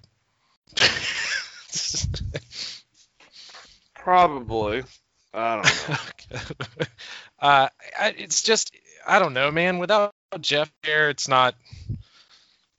just not the same. It was fine, I guess. But, I've buried so many of these matches in the past 6 months that I don't feel a need to say that I liked this. I didn't like it. I liked the finish. I thought it was a good callback. And if you're on Twitter, Chris Jericho posted a picture of all of the inner circle, including Wardlow and MJF, all happy and smiling, and Ortiz and Sammy Guevara looking very sad and very disappointed.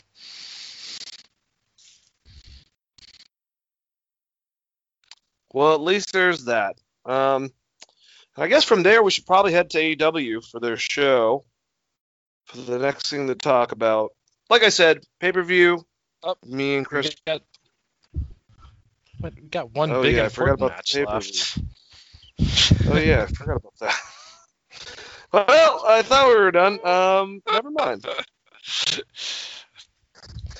Oh no, there's 2 matches. Jesus fucking Christ. I can do a quick synopsis over the title match when we get there. Well, we'll get to that. I pretty much have a quick thing to say about that as well. All right, so before that we had MJF versus Chris Jericho. I mean, the main thing, MJF out-heeled Chris Jericho. I think that was the whole point of it. And stuff afterwards did not happen the way I thought they were going to happen. But MJF ended up beating Jericho by some tomfoolery. And he won, and then Chris Jericho embraced him and allowed him to join the Inner Circle. This match wasn't anything too great. I love seeing Jericho pull a Frankensteiner, Super Can Run off the top ropes, whatever you want to call it. Haven't seen him do that in years, and they had a pretty good match. I like that he was going to go for, he asked for Wardlow to come out. He gives him the ring. Chris Jericho calls for Jake Hager. He throws the bat, and from there, Jericho was, going to hit him with it, and then he threw it at MJF, who threw it back at him, and then did the whole Eddie Guerrero thing. After when Aubrey looks, she's like, what the hell? And she's yelling at Chris Jericho. He gets rolled up. 1, 2, 3. MJF is the better heel. I don't know where they're going with the Inner Circle stuff. We'll see. They're going to Vegas next week. But how'd you feel about MJF beating Chris Jericho at his own game, basically? I thought the match itself was just okay. I like the tribute to Eddie Guerrero that you just talked about, but it would mean more if anyone ever got disqualified in their company. Outside of that, yeah, like no one's ever been disqualified. So, like, I know Audrey is the hard-nosed referee, but she's never really disqualified anyone. Yeah, it was fun. It was crazy seeing Jericho hit a Hurricane Rana. At this point, Jericho should only be brawling. And I don't mean that in a mean way, because it's incredibly impressive. This guy's almost 50 years old, or is 50 years old, and is still able to do what he's able to do in the ring. But it might be time to change the style just a little bit.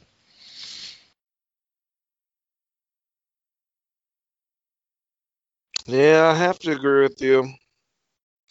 All right, so the last match, Chris, I got it right this time, was the championship match. We had Jon Moxley, the AEW World Champ, in an I Quit match going against Eddie Kingston.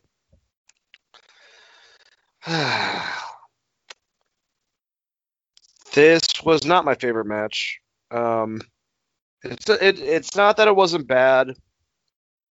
I've seen Mr. Dean Ambrose produce some damn good matches in WWE. Nothing too crazy to write home about, but where he didn't have to resort to this many crazy gimmicks outside of it. And obviously his run in New Japan. I was hoping for something along the lines of him and Suzuki. I didn't need some CCW fucking bag of thumbtacks. To me, the bag of thumbtacks is becoming predictable. And that should not be. That should be something you pull out, and it's like, what the fuck? And maybe for the live audience that worked, but if anyone going in, I was hoping for a brawl. I wasn't hoping for it to have to get to ridiculous lengths, and they did that. I don't know. I've seen Eddie in other matches, and they were good matches, but they were hardcore matches, like the ones that he had with Kevin Steen. So I don't know if I have much experience of him on the opposite, but I know for a fact Moxley, his New Japan stuff, him and Minoru Suzuki had a brutal fucking match, and they didn't need a lot of stuff. And it's kind of just the way I perceive things. When he was in WWE, Moxley gave me a Piper type feel to him. The way that they were trying to do the lunatic fringe and how he'd just be crazy and just start punching someone or make, backhanded comments, not compliments, opposite. But when he went to New Japan, he almost had like a Terry Funk, almost Stan Hansen type of vibe to him, where he was just that guy that was going to brawl and fight him, and had some good matches, especially throughout the G1 tournament, where he didn't have to go for a bunch of crazy stuff. And the attitude now, him calling himself like the champion of the people, and the way he struts and has this cool factor, but he's still a tough guy. He has given me like a DDP type of feel to him. He's got that move out of nowhere. When he's addressing people, he has like this demeanor about him of confidence and cockiness and also charisma. But Diamond Dallas Page, to me, was in one of the best fucking brawls of all time at 97 Halloween Havoc against Macho Man Randy Savage. They didn't need a bunch of crazy ass shit. And I just, between the barbed wire bat, pulling the barbed wire off, I mean, it's all impressive that you can deal with pain that way. And it wasn't as bad as his match with Kenny Omega. And when Kenny came out after he got finally Kingston to say I quit by taking the barbed wire and choking him out with it, Kenny said straight up, we're not going to be doing one of these matches. We're going to do an actual wrestling match. And, Moxley said, bring it on.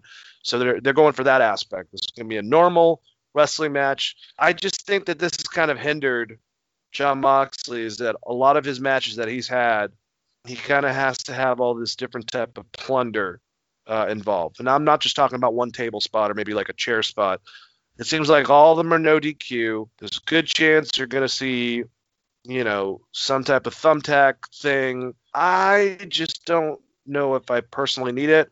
And I don't know if necessarily the World Heavyweight title just needs to be that. I think that's the reason why, to me, the TNT title has kind of held up a bit more because they're long, drawn-out wrestling matches. But I'm not trying to – I still like Moxley a lot. I think he's one of the best promos in the business. I just was kind of rooting for Kingston, found out real quick that's not going to happen. And, he's going against Pac now. That should be interesting, I guess. You have polar opposites of concept.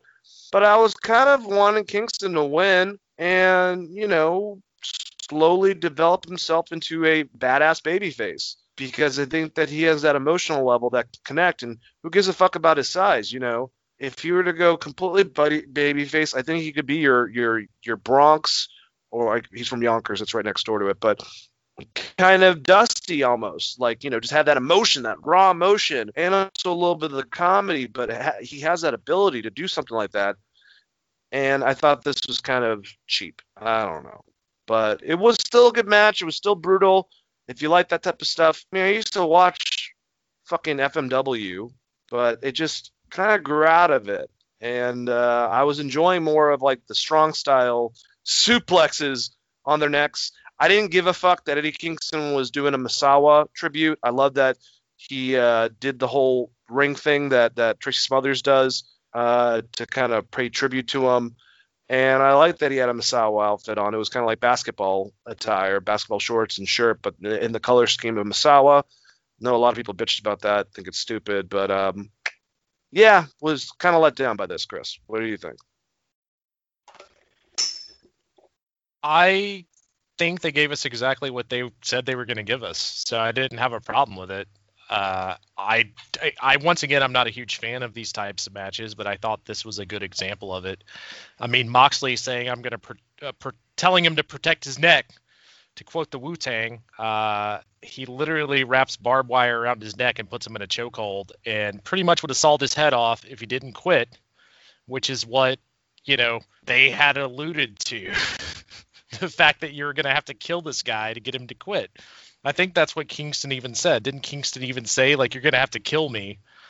And Moxley took it there.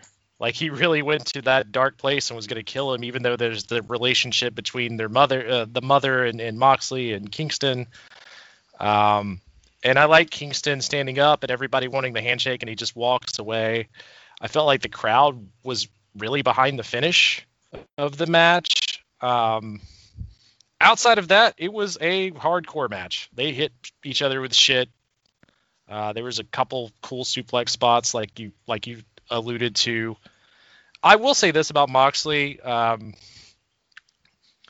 Didn't he already beat Kenny Omega in a straight up wrestling match after the hardcore match? Because I thought they had a rubber match already. I don't remember that, actually. And I know that he beat, Brian Cage. He beat Brian Cage clean. And I'm pretty sure he beat Brody Lee clean, right? So the thing is when you do these kind of matches and you build it into your character, it overshadows the other stuff that you do. Well, he had a hardcore match with Brody Lee. I remember that. Okay. He put him through part of the stage at one point. Okay, all right. I may be wrong on that one, but the cage match was clean.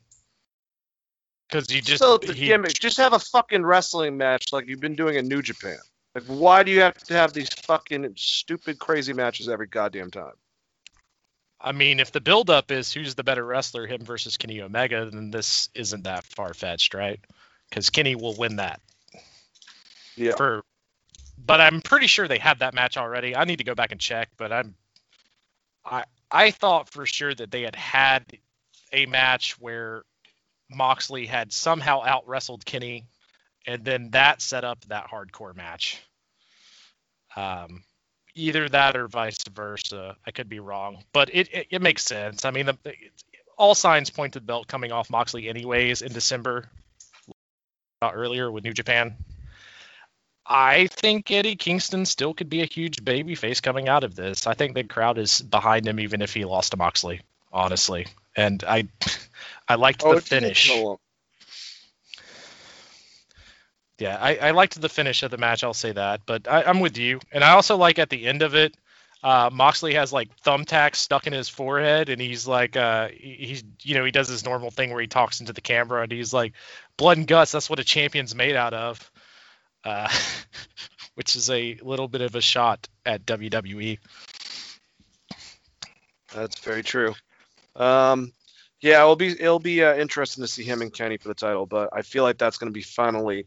And I mean, it's not like Moxley hasn't had the fucking title for a very, very long time. But match they're going to have Dynamite in a couple weeks. I think is going to be the match where Kenny gets that title from him. But we'll have to wait and find out. Like I said, we already kind of discussed it because I accidentally tried to end the show at the fucking Elite Deletion. But good show. I thought the first half was better than the last half, but it was still a good show. And even though it was long, it kept my attention pretty much until the end with that last match, and then I kind of started trailing off a bit. But good stuff. Let's go into AEW and what followed up. All right. Hold on, guys. Hold on to your butts. Real question on the format. Would this be better if they started this at like 6 for you? As opposed to this going to like midnight? I mean, at least it was on Saturday and not on fucking Sunday like WWE does to me sometimes. But yeah, I agree. All right. So let's start off. Our post Full Gear match. We start off with a singles match with Matt Sydal against Brian Cage. And just a good match. It's another situation where, I mean, both guys threw out everything. So it wasn't like Brian Cage got a very quick win against Matt Sydal. They had a good match. I'm not complaining about that, but if you're going to have a second match on television where Matt Sydal, a past, decently built star in other promotions, including WWE, just loses, even if he's building himself on the YouTube show, I don't think that benefits him. You could have Brian Cage go against someone else. Brian Cage either have a lengthy match against a good competitor that it doesn't, it's not bad if he loses to, or just have him fucking destroy someone to kind of build him up as a monster again. But either way, Brian Cage won this match. I think the FTW championship was not on the line. I don't know when the fuck he decides to do that. But what'd you think about the match with Matt Sydal and Brian Cage, Chris? I thought it was a pretty good match overall. There wasn't anything that really blew me away in it, but there was not anything that was terrible. I'm much like you. I don't understand bringing in Matt Sydal if you're just going to have him lose on your televised product. Because once again, I'm not tuning in every week to watch an hour of Dark to see him get a win over someone that's never been on TV. Like that does nothing for me. Yeah, I think we're on the same page on this one as far as you could use someone else in that role.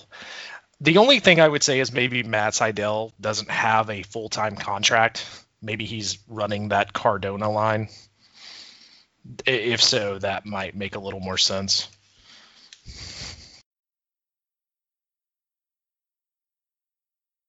Where is Matt Cardona now? What has he been like? What's he doing? Is he going to show up on Impact or in this match with Hornswoggle and fucking Brian tonight? Unfortunately, he's in the hospital with Chelsea Green, who broke her wrist last night in her debut, I guess, SmackDown match. Yeah. And he posted a really sweet tweet out about her, which I recommend everyone goes to read, about everything she's been through to get to the main roster, with them not calling up, them not wanting to sign her. They sign her, they push her, then they don't do anything with her. Then she gets injured, and then they push her again, and then she gets injured. And then she finally gets her debut match, and then she gets injured. And he just wrote like a really sweet post about it. I retweeted it. You can see it at Chris R. Patton. Very unfortunate. So, I mean, I think he's doing that, and he's doing that Major Wrestling Figures podcast. I mean, I think he's probably at this point making a good amount of money on that, and he might just work indie dates. It's just crazy to me because he just seemed like such a big name, former IC champion and stuff, that he hasn't really found a landing spot.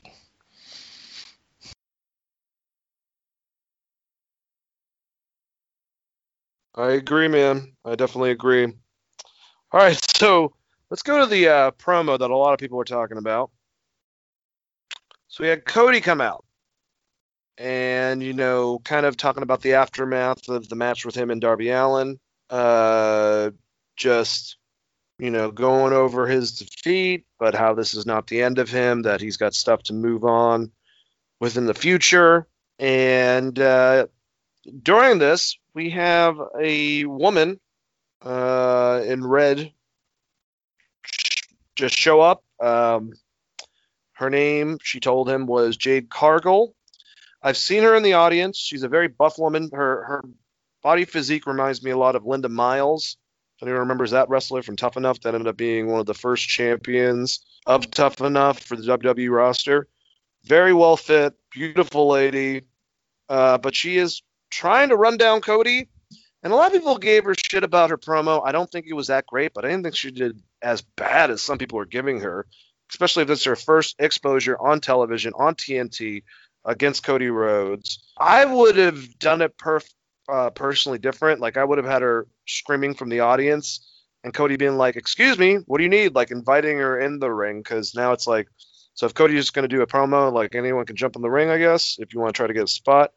But either way, she came out and she started talking about how Cody does, for calling out giants. There's nothing giant about him, that he was a liar because of this, and, that she has watched her, or, has watched him and said he's not competition compared to who she's representing. And she is someone representing an actual giant, after, just downgrading him and double entendres, if you will, and whatnot, left and went to the ramp and said that the giant that she's representing is a guy named Shaq, and that he is a real star. You saw Shaquille O'Neal in the back at the last pay-per-view from being the Elite. A bunch of people were talking to him backstage. He is a huge fan of the product, apparently. And there is rumors that this woman who has been trained at Heath Slater's wrestling camp and has been a part, in the background for AEW, that she's being groomed to be a wrestler, and she actually might have a relationship with Shaquille O'Neal. Well, the best part of this was Cody's wife, Brandi Rhodes, was not fucking having it at all. And while Cody watched, his wife just completely destroyed this chick, basically telling her to get the fuck out, and that if she needs her, that he'll fucking say something, to not even look at her husband, and called her a heifer. So yeah, there's that. I actually thought this was the best promo Brandi's done in a very, very long time. This actually might be her best promo. And this is, I guess, setting up, Chris, a match that they're working on between Shaquille O'Neal and Cody Rhodes. I don't want to be a dick. Shaq is probably, in his late 40s.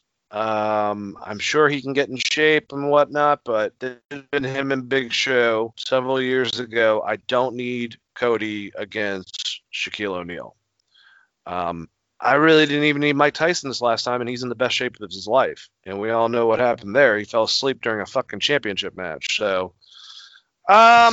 yeah, interesting stuff. What'd you think? To be fair to Tyson, wasn't it like Jericho versus, I don't know. maybe I shouldn't shit on that match so hard. It wasn't very good though, from what I recall. This seems like something the network forced on them because Shaq has his reality TV show and he's also an analyst on the NBA show. So it's a good way to tie into those different products. And it also gives Brandi Rhodes something to do. I'm assuming this goes to an intergender tag match. And that's a way to protect Cody, and you just have this new female wrestler, which Cargill, I guess. I don't know. I missed out on her name, but anyways, the idea is, to me, would be that Brandi gets the win, and you give Shaq a couple spots. I will say this about Shaq, based on his reality TV show, he has been training in MMA. So there was a moment on that reality TV show where he's like rolling around with dudes like half his size. So if they go that route and they're just going to do ground wrestling, might not be as bad as what they tried to do with him in the Big Show.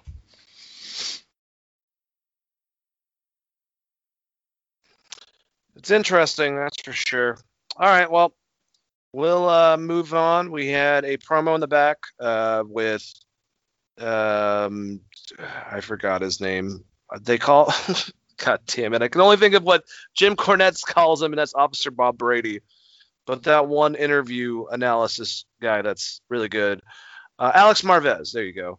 Alex Marvez was talking to Jon Moxley about his match with Kenny Omega, and John actually did a good job putting over Kenny and saying he beat Omega once, and that was just one thing. Beating Omega twice takes someone special, and that's me. And they announced their match is going to be December 2nd on AEW. So coming up soon, man, we're going to see this match between the two of them for the title. Like I said, I would not be surprised if this is the one where Moxley finally loses, because it seems like they're trying to have the Elite with all the belts. I don't know. Could be wrong, though. What do you think? I guess I was wrong on them having a clean match. Maybe it was a tag match where you got the clean pin over Omega leading to that title match. I have to go back and watch all of this. But, yeah, I mean, we talked about this earlier. I thought the promo was good, and I'm excited for that match. But I do think that Kitty's probably walking out champ.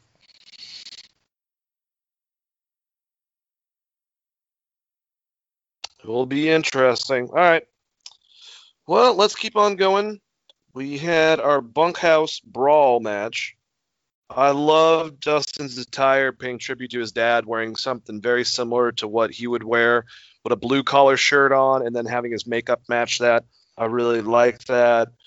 It was Dustin and QT Marshall versus the Butcher and the Blade. This match was fucking brutal. By the end of it, the Butcher was bleeding everywhere. QT Marshall was bleeding everywhere. And Dustin, especially when he took out, I mean, I don't know how I'm not supposed to get this feel from him, but especially when he took out like the cowbell with the rope on it, the bull rope, it just looked like his dad. He looked great, and he got the win, and it wasn't anything crazy, like, wasn't a well thought out match. It was pretty much a hardcore match tag. But it was fun, I would say. What did you think about it, Chris? I thought it was a fun callback to the old bunkhouse brawl matches. The only thing, and maybe it happened and I just don't remember seeing it, I really missed the spot where someone takes their cowboy boot off and puts it on their fist and uses it as a weapon, like a boxing glove. That's awesome. I don't remember that either. Yeah, Terry and Dusty used to do that, which has always been incredible, and I don't remember them doing that in this match. And I was like, man, you got out the cowbell and the bull rope, but should have had the boot on the fist. That would have really set this match off for me. I mean, these are all mid-card guys, and where it was at on the card, I thought it was a good match. It was fun for me. I mean, it definitely brought back shades of Dusty, which I always love, because Dusty is one of my favorites of all time, as listeners of this podcast know. Yeah, definitely. All right, we had a check-in for Matt Hardy going over the match and the feud that he had with Sammy Guevara. Big thing. We had MJF joining the Inner Circle, his Inner Circle induction. We started off with Chris Jericho coming out at a little podium in the ring. He brings out the rest of the guys in the Inner Circle, Jack Hager and Santana Ortiz. And noted that Sammy wasn't there. That's weird, but they'll have to continue. This is live. And then he brings out Wardlow and MJF to have them join. And, this would end with Santana not being happy about him being a part of the Inner Circle. But don't worry, MJF has tickets to Las Vegas. And they're all going to Las Vegas. And everyone's excited except for Ortiz, who's Santana's like, dude, we're going to Vegas. And he's like, whatever, dude. You could just tell he thinks he's a jerk. He doesn't like him.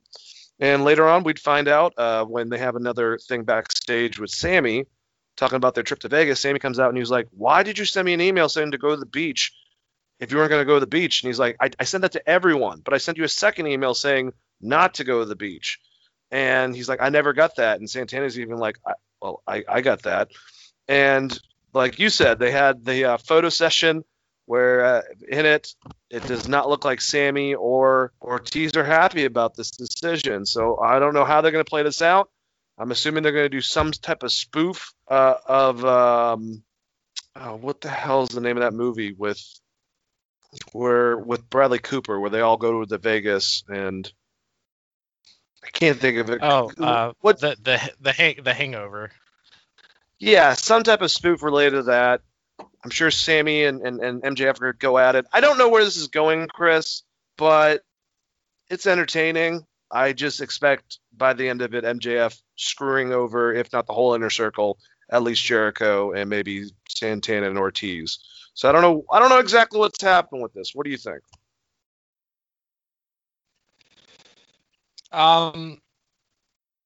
You have to think Santana will side with his brother, and this will be a split of the group, leading to like a feud between them that separates off to just Sammy versus MJF.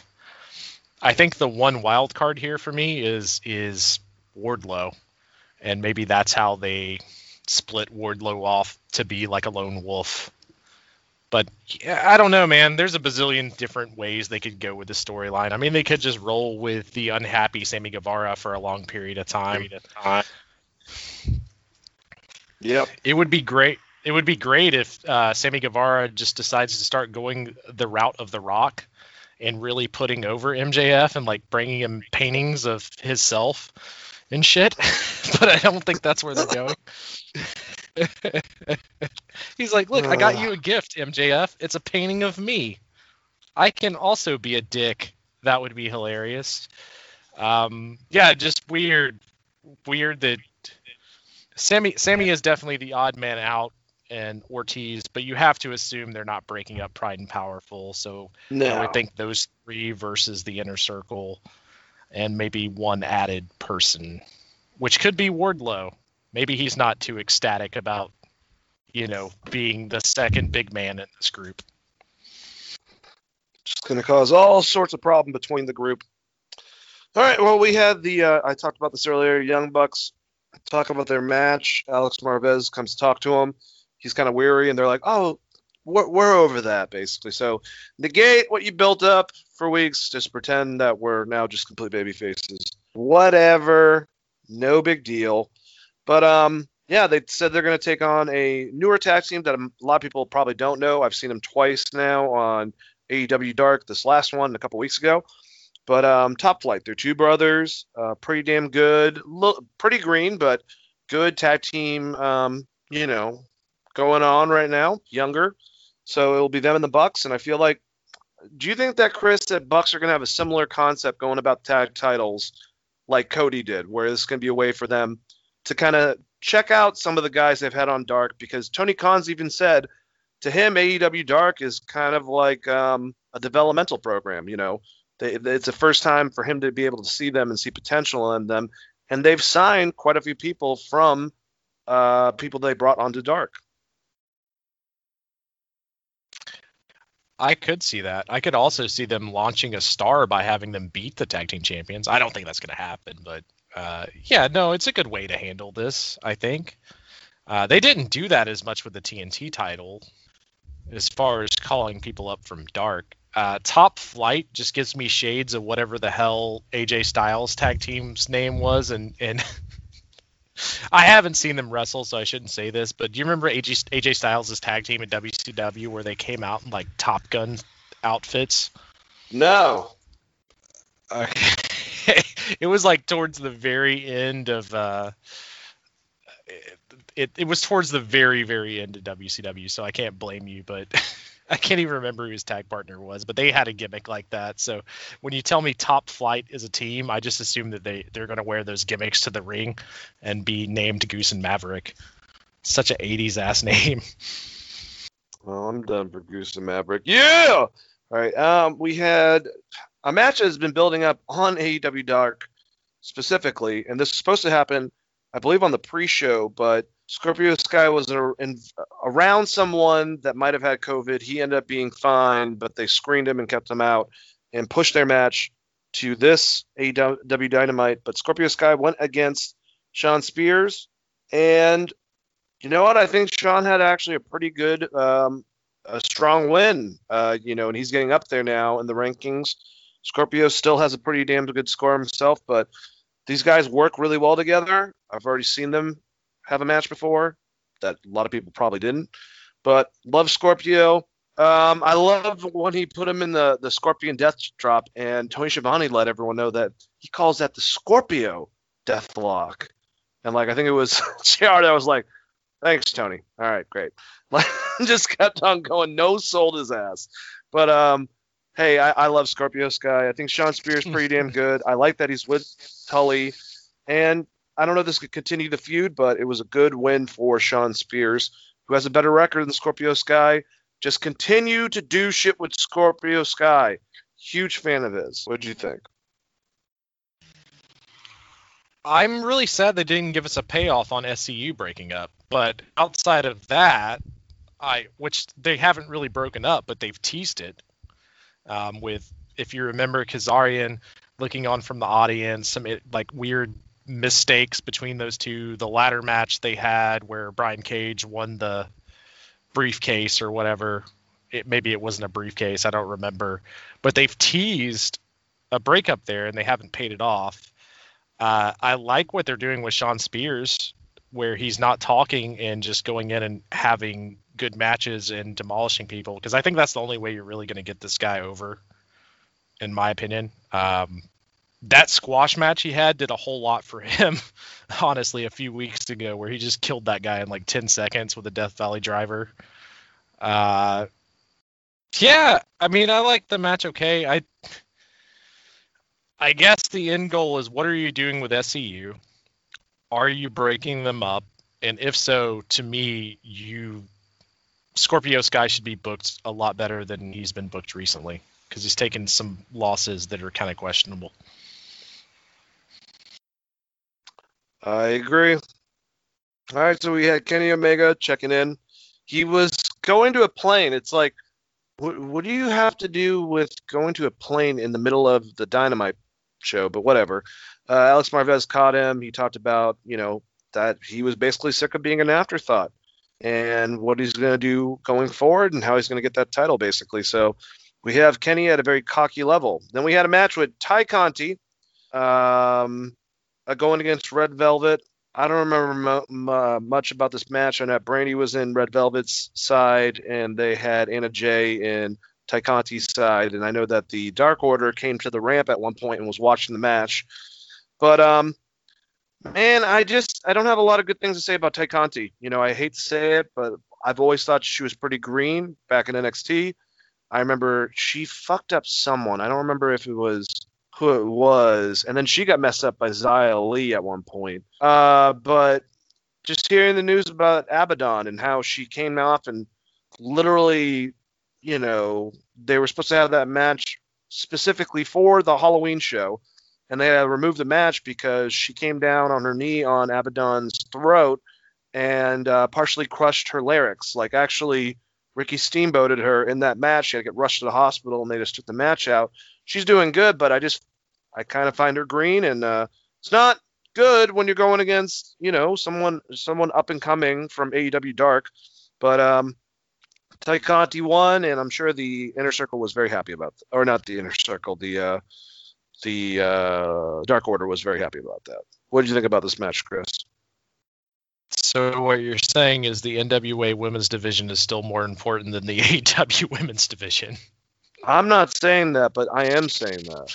Damn it, I said it. Fuck. Wasn't Conti one of the Funkadactyls? No. That was God damn it, I can't remember her name. It was obviously Naomi, but I forgot the other girl's name. But she was did on the come show. here. Okay. Yeah. She I was had, gonna she say had she that was on one the show promo. She was on the she had a promo and then she never came back. Too.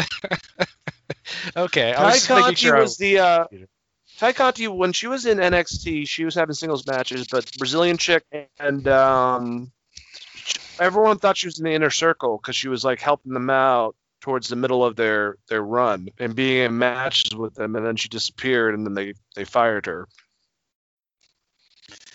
Yeah, I don't know. I think Abaddon is someone they could make into a huge star, and if a girl dropped her knee on her throat and almost killed her, I would probably not put her in a match against people that you might be trying to book in the future. That's what I'm saying. What are you going to do? Well, last match, we had a rematch, and kind of the second match, I guess you could say, even though they've had a million of them, at least on AEW. So hopefully we'll have a rubber match. Pentagon going against Rey Fenix, brother versus brother. We had Eddie Kingston on commentary. He didn't really want to talk about the Moxley stuff. He told basically just shut that the fuck up right off the beginning. I love that Tony was drilling into him like, dude, like, you know, since you've been with them, compared to when they were together beforehand and then when Pac was with them, they were a unit, and now they're fighting against each other, and you seem to be favoring Pentagon. Well, Pentagon's my best friend, and Rey Fenix is all right. And he basically told Tony to shut up over and over again. These guys had a brutal match. I mean, last match, I know that Phoenix on it, basically because something he did, hurt himself. But that match was not nearly as brutal. The ending had Pentagon do his pile driver, his package pile driver to the outside on top of the stage, threw in Phoenix, did his whatchamacallit, Canadian Destroyer, Mexican Destroyer, whatever you want to call you, and then another package pile driver for the win. Afterwards, Eddie Kingston comes in the ring, literally like shoes, like kicks fucking Phoenix out of the ring and is praising Pentagon for getting his win back over him. And we have Pac return and come out and call out Eddie Kingston, saying that he thought he would screw up something that he was getting going, and that, you know, he's got something, or he's got some stuff to talk for of what he's done since Pac's been gone. And they look like they're about to go at it, and it looks like Pac's sticking up for Phoenix. Obviously, Pentagon is kind of in Eddie's corner, and we're left with Pac and Eddie. And I will say, two of the best guys on the mic in their company, glad that Pac's back. Don't know if he's going to have a great match with Eddie Kingston. I'm going to be completely honest with you, and I hope that they prove me wrong. But I liked all this. I liked how Phoenix, I thought it was going to be Pentagon, but it's actually Phoenix is going to be thrown as the babyface. Pentagon is going to be basically with Eddie, and I'm assuming Pac's going to, you know, this is going to be like a tag match at first with the brothers, and then a straight one-on-one between Eddie Kingston and Pac. Just really happy to have Pac back involved. I liked Eddie actually staying confident and cocky, even though he lost to Moxley, showing that he's, you know, still fucking a badass himself. And I like this. I like the ending. I like the match. Man, dude, I guess Phoenix and Penta, they're just like willing to like destroy each other, because now, because of the last two matches, I'm going to be worried, not as much as like say a Naito and a Bushi worried, but pretty close to that with the two brothers, because they just drop each other on their head and fucking destroy each other. That ending was nasty. What'd you think, Chris? I thought this was the match of the night. I liked the follow-up. I'm glad the bastard Pac is back. And as far as like Pac and Eddie Kingston being able to have a good match, just remember that Pac was able to have a good match with Enzo Amore. And I would put Kingston on a much higher level in ring than Enzo. So I'm sure they'll be able to figure out something that'll be entertaining. But I like what you were saying. I think this sets up a tag match, brother versus brother, and Kingston versus Pac, and splits off into two singles. And you know what? This is great for everybody, because now you have Phoenix and Pentagon who can go after the TNT title or even the heavyweight title. And they basically did the same spot from the Omega finish, or at least what he tried to do to beat Omega, which he hit that was it the sunrise flip. I mean, it's kind of like a Canadian Destroyer basically, and then he does the pile driver in the ring. So it was weird that he beat Phoenix with that after not beating Kenny Omega with that, but maybe that's what they were going for. But I mean, this is what I would expect out of a Rey Fenix and Pentagon match. It was great. Liked the commentary. Tony did a really good job of just pissing off Eddie Kingston, and Kingston did a great job of playing off of that. So good shit all around. Probably the best segment on the show, in my opinion, at least. Yep, very much looking forward to what they're going to do in the future with that. Now let's cross the pond, if you will. Not really the pond, but, go to Jacksonville to Orlando for NXT's results.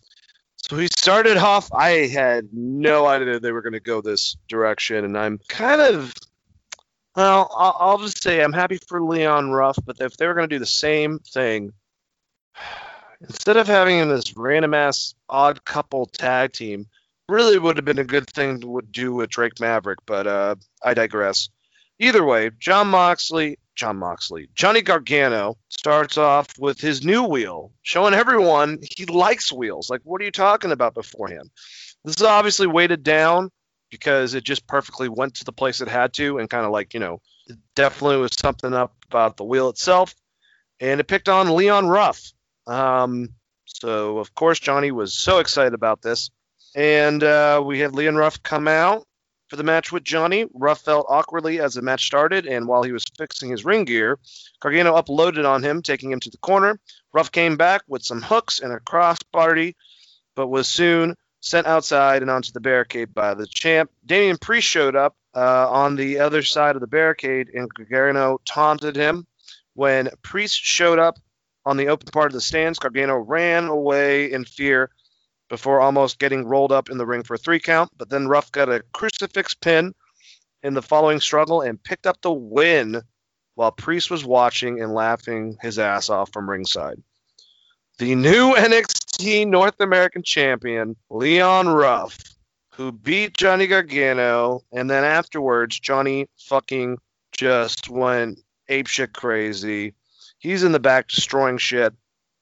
And basically saying, like, this was a fluke win, and, William Regal said he wasn't going to talk to him until he's fucking chilled his ass out and, to back off. But I thought Johnny was really good in this, and especially later on, we'll just kind of, like, wrap this whole entire storyline up when he finally went to Regal and he tried to maintain that this was obviously bullshit after he, quote-unquote, calmed down, and William just was not having it and just, telling him basically to fuck off. So we're going to see where this goes. They basically did the Razor Ramon 1, 2, 3 kid type of thing. Random guy in the company. We've seen him a little bit, maybe 1 or 2 matches, but he's always been a job person, and now he's going to actually beat the person that's a cocky guy within the situation and just completely bewilder them. I thought Johnny was going to be the NXT North American champion so he could have good matches with people and just be a credible champion, since there's not a lot for him to do anymore within the company. But I was wrong. I don't know where they're going with Leon Ruff, but as far as shocking, this was like, wow, definitely didn't think they were going this way with it. I don't know if that's a good thing or a bad thing, but as far as me seeing it, I kind of enjoyed it. So even though Leon couldn't even hold the damn belt when Damian Priest put it around his waist and it just fell, and then he had another picture in the back with Triple H where the same thing happened. I'll just see where they're going with this. But I also love seeing Johnny Gargano flip the fuck out. And I thought his mic work with William Regal was probably the best heel stuff he's done, period, so far. Taking him out of his house vignettes with his wife. What'd you think, Chris? What the hell was the point of taking the belt off Damian Priest if you were just going to do this finish? I don't know. I guess to get back at Gargano and then to go for the main title, I guess, would be my only guess, really. I don't know. And what's the payoff on the Scream Mask guy? We don't know who he is yet. I don't know. Okay. So, overall, I did not like this. I thought the match itself was fine, and I get what they were going for with the surprise. But storyline-wise, fuck if I know, man. Maybe Leon Ruff is just that good, and we'll see what happens. But, man. Or Johnny Gargano is injured. That could be the other caveat. Could be. All right, well, we see footage of Jake Atlas, who's about to have a match with Santos Escobar. And, last week he screwed up Raul Mendoza with a pipe. And this time he ran after him and took out Joaquin Wilde while Raul Mendoza was trying to, even though his arm was in the sling, keep the champion, Escobar, back. So, Jake ain't taking no shit, man. And we would have Santos Escobar versus Jake Atlas for the NXT Cruiserweight Championship. And just good stuff, man. Escobar got an early advantage on NXT with a series of, or Escobar got an early advantage on Jake Atlas with a series of knees to the gut before Escobar took Atlas down and trapped him in a submission. They got back on a vertical basis, and Escobar connected with another set of chops. Atlas was taking some big kicks in the corner and then recovered. Raul Mendoza and Joaquin Wilde tried to interfere, but were taken down by Atlas with the help of the lead pipe. After the commercial, the duo was banned from ringside, and Atlas was continuing to punish Escobar in the ring. Atlas got multiple near falls before Escobar hit a high kick for a near fall of his own. After one more near fall of the Death Valley driver from Atlas, Escobar managed to connect with a face buster and get the win, and still champion Santos Escobar with the NXT Cruiserweight Championship. Not a lot of there's not a lot into this feud building up wise, but these guys put on great matches, so I can't complain. It seems like Jake Atlas, Shane Strickland, and Santos Escobar are your three best cruiserweight guys, because if you put them in a match with each other, they put on good matches. I'm hoping Jake Atlas takes this championship from him, though. I was kind of partially expecting it, but a good match. What did you think? I thought it was a very good match. My only problem with it is I've seen it so many times at this point. So it's wearing on me. This is where not firing Lio Rush would have been good, or signing someone like Austin Aries, or bringing someone back in would be a good move, or moving someone down into the Cruiserweight division.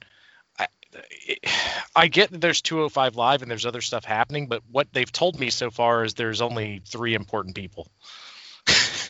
And yep. I get to see them wrestle each week.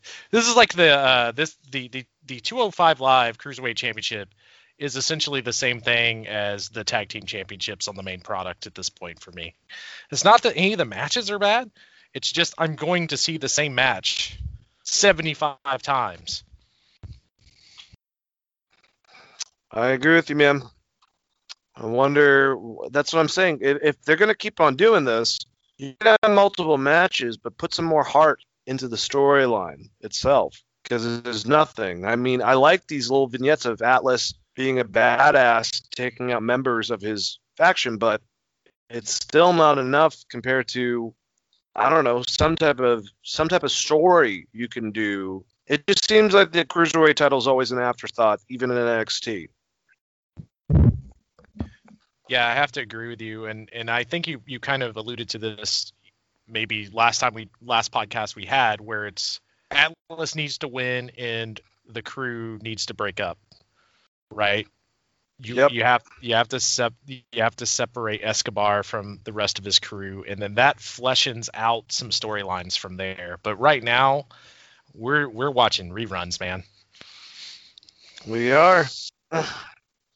All right, so we had Shotzi Blackheart addressing her match with Candice. Shotzi Blackheart was in a backstage segment on NXT and said that the tank was more than a prop and allowed her to represent herself as well as her family in the military. She said, "I'm not looking for payback. I'm not looking for revenge. Candice LeRae, I'm going to kick your ass." And she was really mad about that. Let's continue. We'll kind of get to that stuff once we get to the match. Raquel Gonzalez and Xia Li was set to have a match, but Boa came out in place of Xia and said that Li was not there and the match wouldn't happen. So Raquel was not happy about this. Gonzalez is mad about the match on NXT being canceled and hit Boa on the apron with a kick and then tossed him into the barricade. Gonzalez destroyed Boa with her finisher and left the ring before the lights dimmed and a dragon appeared and started circling around on the screens, an old man came out to deliver Boa a letter and touched his hands, putting the mark onto it before he headed for the break to NXT. I don't know what the fuck is going on with this, Chris. This is fucking bizarre. I guess, like I said, I think they're trying to do like a Chinese triad type of gimmick. It did not look good for Boa, who's a very tall dude, to get his ass kicked by fucking Raquel Gonzalez either. What the hell was all this? Do you know what I wrote in my notes for this, Dane? What? This was shit. That's all I had. I don't know, man. This is baffling to me. This is one of those things where I have to think when we heard rumors of them sending WWE creative people down to NXT, this seems like one of those things. There's no way Triple H was like, I think this is a good idea. We should totally do this on my Super Serious Wrestling show. This is definitely not going to look ignorant or racist at all either. Whatever. All right, so backstage on NXT, Austin Gray was trying to explain why he attacked Tim Thatcher last week, and Thatcher just blindsided him and just destroyed him near Loomis's artwork. And Gray was tossed into the painting, and Loomis was furious after this, so because I care about that very much. Let's move on. Toni Storm versus Candice LeRae. Match of the night. Might have been the best match on NXT, honestly. These ladies are fucking awesome. So LeRae was dominating early on, while the announcers mentioned that Thatcher and Loomis will face each other after their run-in with each other backstage. Outside the ring, Toni attempted to send LeRae into steel steps, but she escaped and threw Storm back into the ring. Storm hit a German suplex, a hip attack, and a knee strike off the ropes before getting a 2 count off a fisherman suplex. Toni went after Candice, who was in the corner, but got flung into a turnbuckle. Candice went for a 3 count with her feet on the ropes, but the referee didn't notice before handing her the win on NXT. Your winner, Candice LeRae. Storm attacked LeRae after the match, but a masked attacker from Halloween Havoc showed up, and so did Shotzi. The masked superstar helped LeRae take out Shotzi and Storm before revealing their face, and guess what? The female one was Indy Hartwell. I wonder if the other one we're going to find out is Austin Theory. No fucking clue. Probably. But either way, whatever.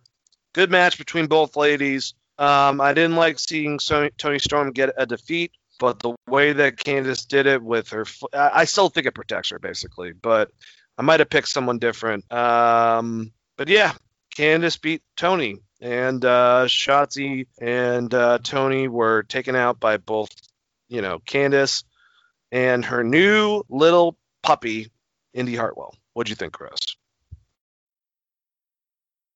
I think this was the best match on the show. I don't know how I feel about the finish of the match and the storyline they're going for with Indy Hartwell and Candice LeRae, as well as Austin Theory and Johnny Gargano, who just lost the title earlier in the night. So, I have no clue. I can't even give you a good guess on where that's going.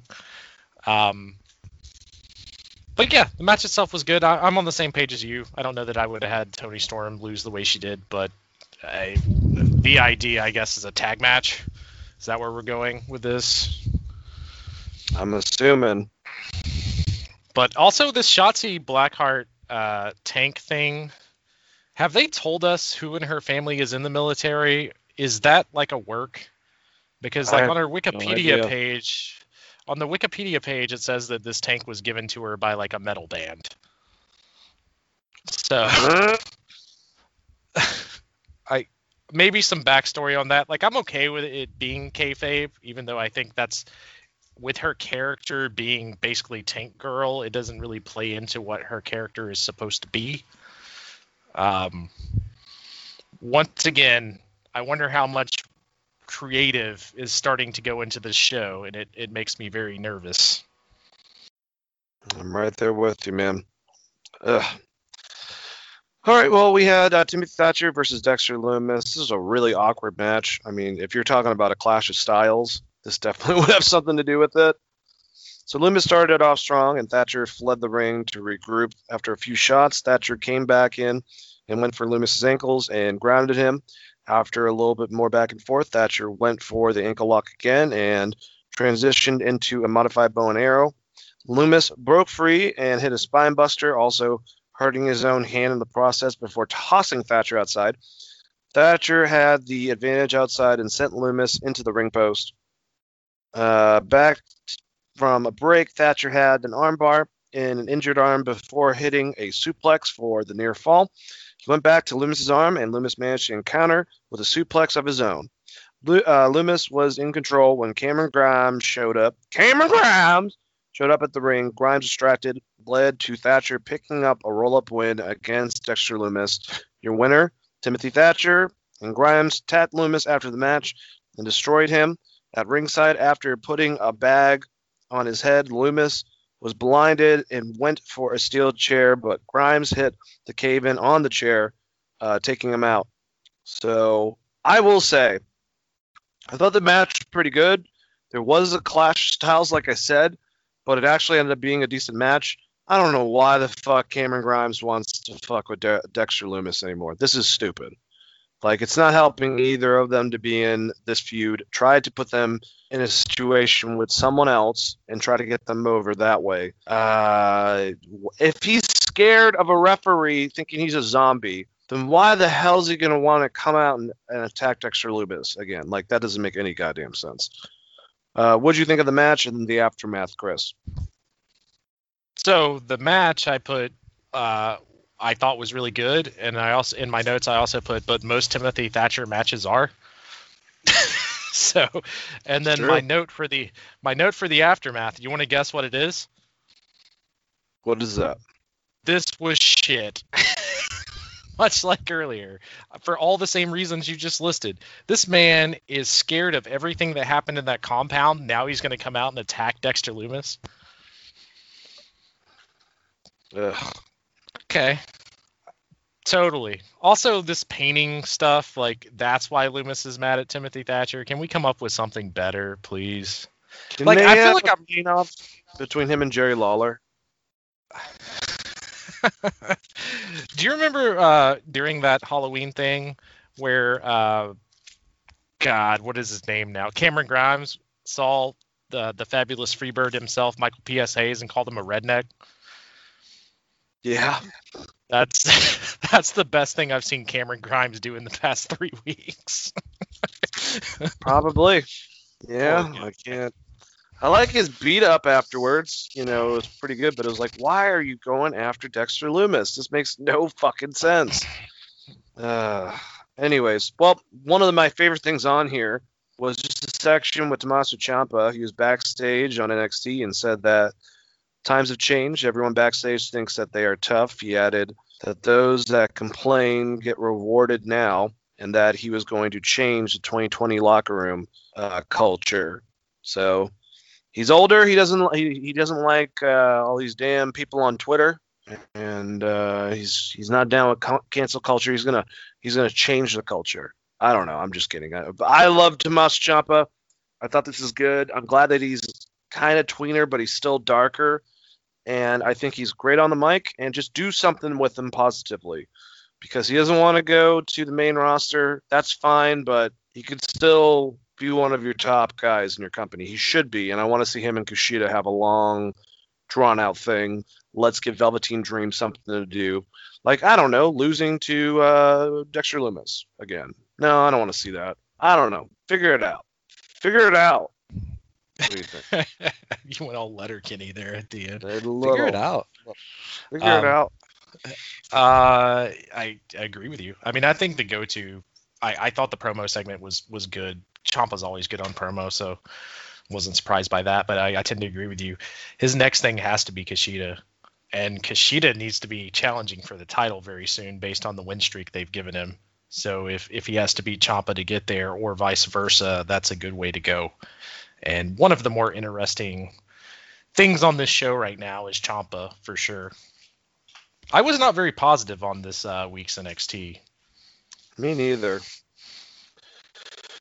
All right, so it was a recap that we're going to have Io Shirai defending her NXT Women's title against Rhea Ripley next week. So that should be a big match.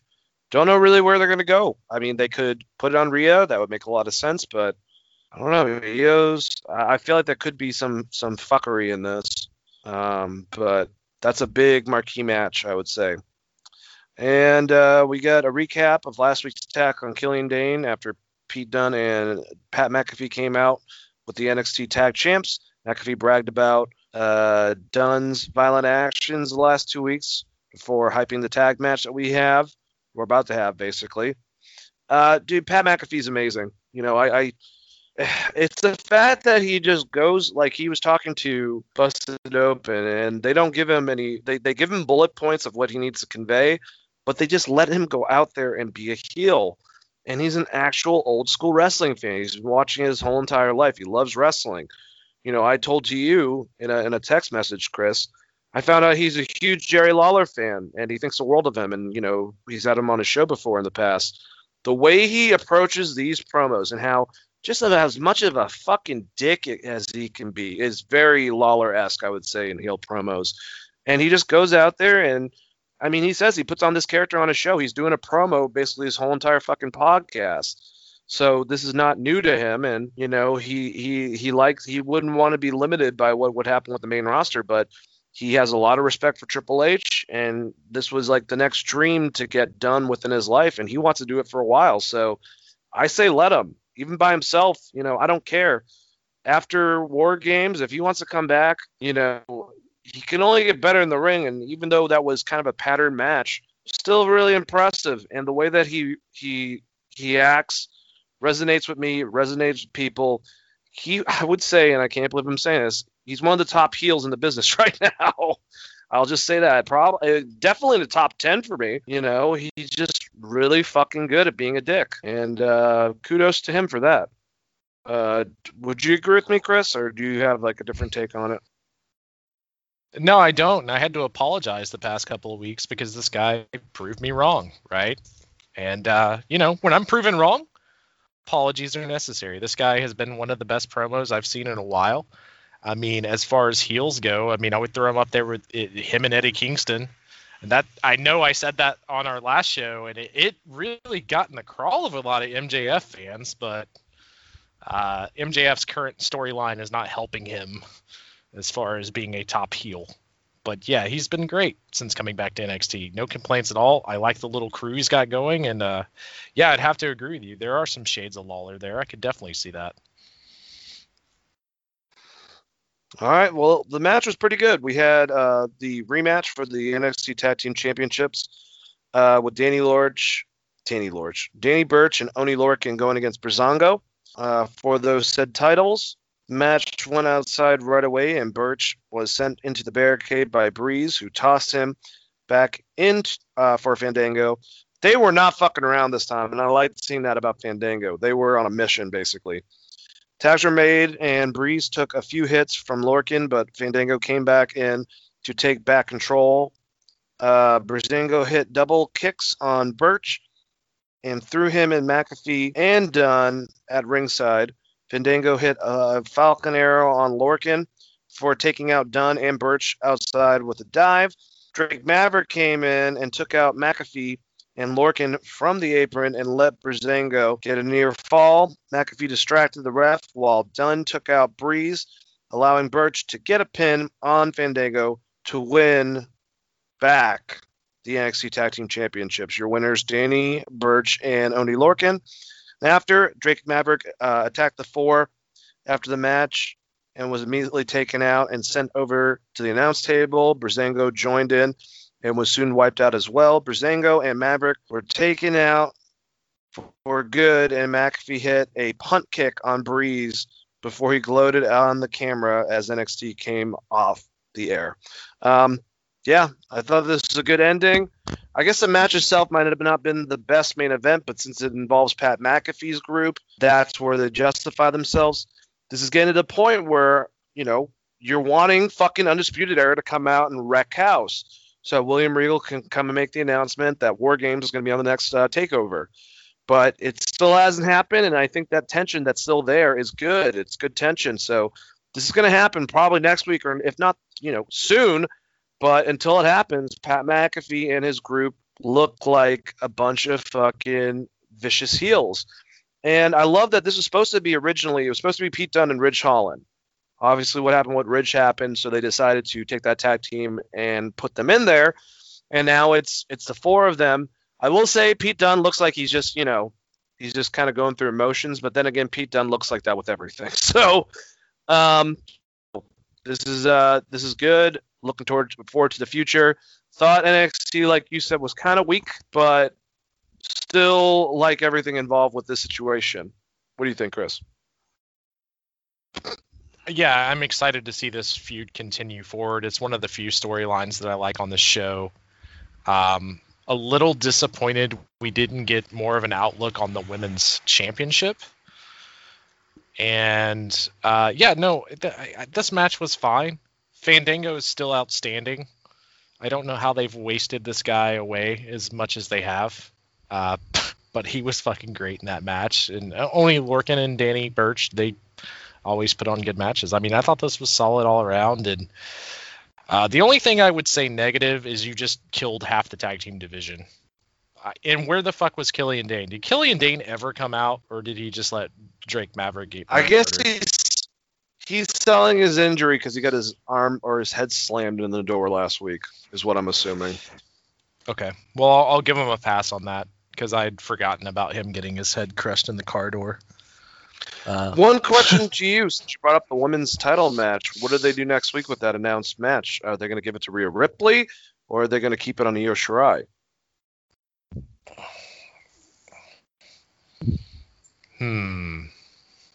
It's hard. Yeah, I mean, my only worry is they're going to put it on Rhea and then send up Io to go against Asuka. Just because Raw's... I mean, unless they're going to break up Shayna and... because of the cross-brand split thing. Shayna and Nia are still on Raw, right? Yeah. They can go both places, but they're official Raw superstars. Do you just... I mean, whoever loses this match, do you just hold off and have them win the Royal Rumble? Probably. Because, I mean... Don't you think it's weird that Rhea's not on the fucking main roster? Not that I want her to. I kind of want her to, because it at least gives Asuka something to do that's meaningful. Yeah. Because I'm assuming they would throw her on Raw. Yeah, I don't know. That's interesting. I'm going to go with Rhea, I guess, just because Io's had it for a while. But then, the counter math to that is Royal Rumble's right around the corner, so you have to think whoever loses this match would be at least in the chase to win the Royal Rumble, unless Charlotte comes back and wins the Royal Rumble, which is a high plausibility as well. It'll be interesting for sure. But that's next week. So just to go over, Brian Alvarez gave the info for the ratings. And we had Dynamite with 764,000. NXT was 632,000. I mean, I know that they won 2 weeks ago, but I think it was because of the Halloween Havoc. I really don't think NXT is worried about ratings and beating AEW. We've said this a million times. USA is happy about the amount of views they get in general during that time period. And they're there specifically just to take a chunk off the ratings for AEW for the fans that switch. So... that's what their place is. I hate that. I wish that they were involved in Survivor Series this year. I wish that they had some trades this year. I wish that they allowed Aleister Black to go to fucking NXT if he wanted to. But, no. They don't care about them except for... and I feel bad for Triple H because I know that he probably hates this. But they're specifically there to take a little chunk off of AEW so they don't get to higher numbers during the week. Because by themselves, they prove they can fucking... get pretty high, close to 1 million viewers. So that's the whole point of this, and that's Vince's great way of handling an excellent wrestling product. And like you and me both said, throwing writers down there to water it down instead of what they were originally doing. So Yay! Well, I'm not surprised about the numbers. What I will say is if they continue to put out the product they put out this Wednesday, those numbers would dwindle very quickly because this was not a good show for NXT. I normally don't crap on NXT because usually there's enough good shit within the show that I like it, but this felt like the second hour of a Monday Night Raw. I have to agree with you, man. So for me, normally I don't bury NXT this hard, but AEW was a much better show. So if you're going to watch one of the two this week, watch the AEW show. It was much better. All right, let's run down. I'm just going to run down pretty much everything that happened on SmackDown so we can just give our say-so on it. Well, actually, the opening segment was one of my favorite things, so we'll kind of slow down on that. But we had Roman Reigns. He comes out. He starts gloating about himself and talking about how great he is and how he's going to beat Randy Orton and prove that his title is the supreme title between the companies. And out of nowhere, they already broke it, Chris. They already said, fuck it. Drew McIntyre comes out because he wants to let Roman know that their situation isn't over, that it was a long time ago, but they both built themselves into different people, and that he might be a Raw superstar, but soon he's going to have that SmackDown championship because he's going against Randy for it next Monday as a rematch. And when that happens, he'll be facing him at Survivor Series, and they're going to find out who the better superstar is. Well, Roman, who was hyping up Jay earlier, saying that he was a badass for taking out Kevin Owens, and the week before that, Daniel Bryan, and putting Daniel Bryan on the bench. And Jay comes out there and says, "I got this, cuz," and gets between him and Roman and starts telling Drew off, and that he's gonna whoop his ass, and that just like Kevin Owens, who didn't see it coming, just like Daniel Bryan, who didn't see it coming. He's going to take out Drew McIntyre and speak to him, don't speak to his cousin because he's the tribal chief. While this is happening, Roman's actually getting fucking aggravated that Jay is trying to talk for him is the way that he's taking it, even though Jay's trying to do his business, for Roman basically. And so once Drew says, fine, I'll have a match with you. I'm going to kick your ass. I'm going to take the title, kick Randy's ass, and then I'm going to kick your fucking cousin's ass. That match is set up backstage. Roman lets Jay have it. His demeanor's completely changed to almost like he's been doing, not necessarily with the context of the words, but almost like a Jake the Snake demeanor, just much more calmer, which comes off unsettling. He bitches him out backstage saying, I don't need you to fight my fucking fights, basically. I'm the one in charge. Fucking do when I tell you to do it. And Jay apologizes to him. So pretty good start to it. I know it was weird having Drew McIntyre, but I do want that match. I do want babyface Drew McIntyre that they've built up against the tribal chief Roman Reigns. And even if this doesn't happen, and this is just something that's going to be within the future, sometime soon, awesome. But then again, who gives a fuck about your two different sections and you having Raw and SmackDown rosters and having, I guess the trades don't really fucking matter. So I don't know. What do you think about this? Well, would I be excited for a Drew McIntyre versus Roman Reigns match at Survivor Series? The answer to that would be yes. But what does that mean for Randy Orton, who just won the title, and what does that mean for your title? Randy Orton just outlasted this man in a Hell in a Cell and beat him clean in the center of the ring. And now he's going to step up to Roman Reigns after he lost? To me, it's just a pathetic story arc for Drew McIntyre. I mean, I know the claim is he's going to walk in, beat Randy Orton, and then go against Roman Reigns. But there's no way in hell they're going to have Drew McIntyre beat Roman Reigns right now. There's just absolutely no way. Roman Reigns is the hottest thing on their product. That's not going... If they do that, a lot of people will stop watching SmackDown. If you're doing a unification of the titles to have Roman Reigns be a heel everywhere, I could see that. I think the promo was very good. I think it was very funny when Drew was talking about Raw and Roman was like, Raw? Nobody watches Raw. That shit made me laugh really, really hard. I love this fucking shit-eating grin that Roman's able to put on at times and the intensity that they have going on in this group. I would go as far to say that this is one of the best things in fucking wrestling that they have going.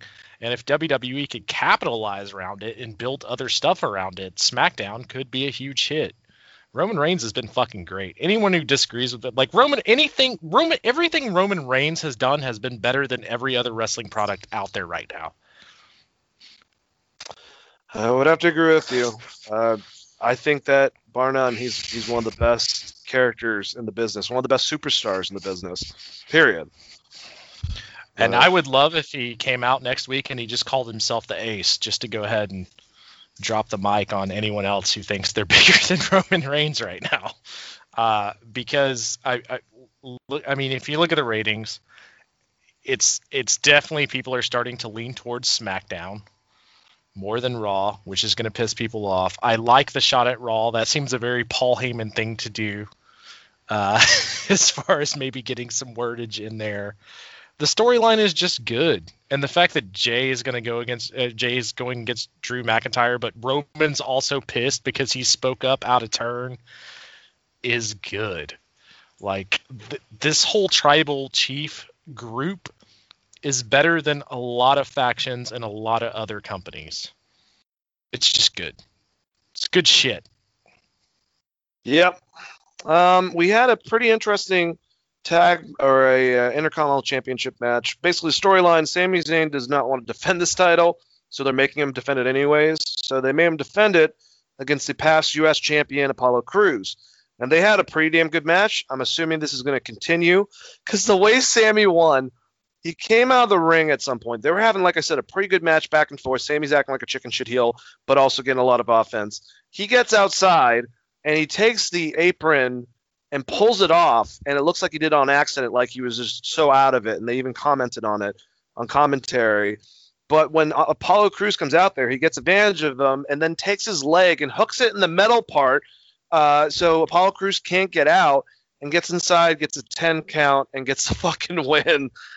Normally I'd hate stuff like this, but since Sami is good at being a fucking snarky, despicable fucking heel, it worked for me. I had no problem with this. And Apollo, the ref had to help get his leg out at the end of it. I thought it was actually pretty well done for a DQ, well, not a 10 count win for Sami. But what'd you think about this? I have to agree with you. If it was anyone else, maybe it wouldn't have worked, but because that is spot on for Sami Zayn, and it's kind of a unique finish they haven't done in a long time, I thought it was pretty good. All right, so this sucks because I mean I know I wanted it to end between Sasha and Bayley, but at this point I just don't know if this is going to be really the best next thing to do. I'll just put it that way. But we had Sasha come out. She was, kind of gloating, and then Bayley interrupted her. She was on the entranceway cutting a heel promo. Well, Carmella came out of nowhere and she laid out Sasha Banks. Now it's 2 weeks in a row. But I don't know, man. It's like, so Bayley is now going to do something else, I guess. Sasha's going against Carmella. Do you think that a good thing to come off of Bayley and Sasha finally having their match championship, Sasha's now got it, is a match against Carmella? Like, it's not that I don't like Carmella, and I like, I guess, her new look, but what's really different about it than beforehand, and like personality-wise, I would say, and is Carmella going to have like a great fucking match with Sasha? I guess this is going to show us how good of a wrestler Sasha Banks is. Pretty much. I mean, Carmella's okay in the ring. Who else would you have her face on that roster? Who else is there on the SmackDown roster right now? Well, Bianca Belair, but I don't want you to do that yet. Yeah, I guess it makes sense. Yeah, I mean, who's Bayley gonna go against? I don't know. Maybe she'll show up on Raw. That seems to be a thing people do when they lose. Trade Drew McIntyre. Yeah, Asuka needs someone to go against. Might as well be Bailey. Maybe Bailey will show up on Raw and just say, "Hey, I know that I lost the championship, but we should totally have a match, y'all." I don't know. It's strange. You know what else is strange? Otis, and he had a match against Dolph Ziggler because Dolph was making fun of him. Him and Bobby Roode were making comments about him backstage, so they had a match. And Otis basically beat the living shit out of Dolph Ziggler. He landed a Vader bomb and got a pinfall victory. So once again, Dolph jobs out, and Otis doesn't have Tucky. He doesn't have Mandy. They're on the other shows. He doesn't even have Miz and Morrison to feud with, but gets a win against Dolph Ziggler. Good stuff, right? I guess. So him and Tucky are not going to feud at all, even though Survivor Series is coming up. Now Tucky's on Raw, and he's going after the fucking the 24/7 title. So they're not going to give us a conclusion to that storyline where he fucked over his best friend and basically the briefcase got stolen. Pretty much. Solid writing. Vince didn't know that Tucker was on the opposite one when he decided that. That's the best thing. But you have Survivor Series coming up, so you still could have been like, well, this is a feud match because of what happened. You know what I mean? Like you. It's not that fucking hard. But, I mean, at least they gave Otis a win, I guess, over Dolph Ziggler for whatever that means. Oh, Lord. All right, so we had actually a pretty damn good match, I would say, next between Seth Rollins and Rey Mysterio. This is labeled as the last match within their feud. Seth came out with Buddy Murphy. And we would have, Rey Mysterio, who had a promo with his whole family beforehand, came out with them, and they had a great match. This should have been just one of the major matches they had instead of that fucking eye-pulling match or whatever the hell. But just the two of them beating each other's ass, and I guess this would really come down to Buddy Murphy turning on Seth and kind of fucking him over. And there was one botched spot where Seth was yelling at Buddy Murphy outside, and Ray went to go do the 619 and came and hit him. But, you know, Seth was in the spot, so he had to do it again. But still pretty much just, you know, made up for it. And like I said, excellent match. I'm glad this is over. This is building to Buddy now being cool with Ray and the family. Him and Aaliyah are together. And we're going to have Buddy Murphy and Seth as a rivalry going forward. So as long as we keep it, that outside of the fact that Murphy's now apparently involved with Aaliyah storyline-wise, that is the last of Rey Mysterio versus Seth Rollins. Done with that.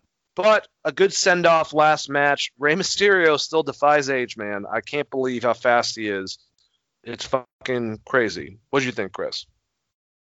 Thought it was a pretty good match. The spot you're talking about was one of the examples I was talking about with Kenny Omega when he fucked up, just being like, oh shit, my arm or my leg, where it makes a huge difference in the match instead of just re-going for the move. But outside of that, I mean, it was a pretty good match between the two of them. Way better than the I'm going to put your eye out match. Is Ray still selling his eye, by the way? I can't remember. He's wearing a black thing over, like, you can just tell it's see-through, but over one side of his eye. Okay, so he's forever blind to now. I felt like they should have pulled the trigger on the Buddy Murphy thing as soon as they launched them back on SmackDown during that draft, instead of doing the 2 weeks of programming they did where whose side is Buddy Murphy on, especially coming out of the pay-per-view where, well, actually multiple weeks of Seth berating Buddy Murphy. But that's going to be interesting. I'm assuming that Seth Rollins is going to do something dastardly like kidnap her or lock her in a room or something to get the whole Mysterio family against him. I don't know what this does for Seth. This does more for Buddy than it does for Seth, but I guess Seth is at the point in his career now that it doesn't really matter. Pretty much. I guess that's what it is. I want to see eventually. Can we at least just get some dialogue between Seth Rollins and his new cocky heel persona with his ex-best friend Roman Reigns in his new cocky heel persona. Like, just a little interaction would be really fun, I think. Yeah, just Roman being like, I've always been the big chief. You knew that when you joined the Shield, or some shit. Just put him in his place, like set up something for the future. Yeah. That would be great. Right now, I mean, Buddy Murphy and Seth will have a good match. Buddy Murphy needs to win that match. Yep. And I'm assuming Seth has time off here soon. I'm assuming that baby's getting born soon. Yep. What was that? That was like 7 or 8 months ago. So this setting up to send Seth off for a while, similar to what Miz done. I'm assuming he's taking paternal leave. Makes a little bit of sense. So I'm assuming that, you know, Buddy Murphy will get the better of this feud, and we'll see Seth when we see him. And he'll probably have a big comeback, and I'm assuming that Roman is going to be at the top of his game still, unless they bring in someone like a Brock or something. But Can Seth come back as a babyface? Against a heel Roman, yes, probably. That's what I'm wondering, because I just don't think this is working out for him. Like I've said a million times, and I'm sure you're sick of hearing it, if they approached Seth like a heel like they did before in the past, I think it would have been a lot more beneficial. I don't see much sustaining potential of the Monday Night Messiah or the Savior of SmackDown anymore after the Buddy thing. I think it'd be really easy for him to come back and drop the "after seeing my child being born, it's made me change my ways" promo. Okay.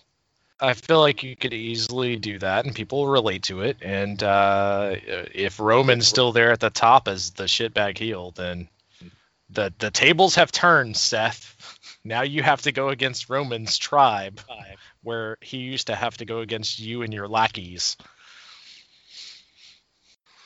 Yep. All right. Well, we kind of already talked about the women's match and just the outcome of it. Well, we had Liv Morgan defeating Chelsea Green, Tamina, and Natalya.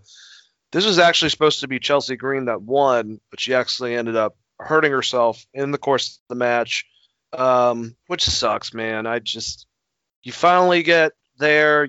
You're shown backstage with Adam Pearce and Natalya. You're going to be a part of this match. You get hurt. They had to pull an audible.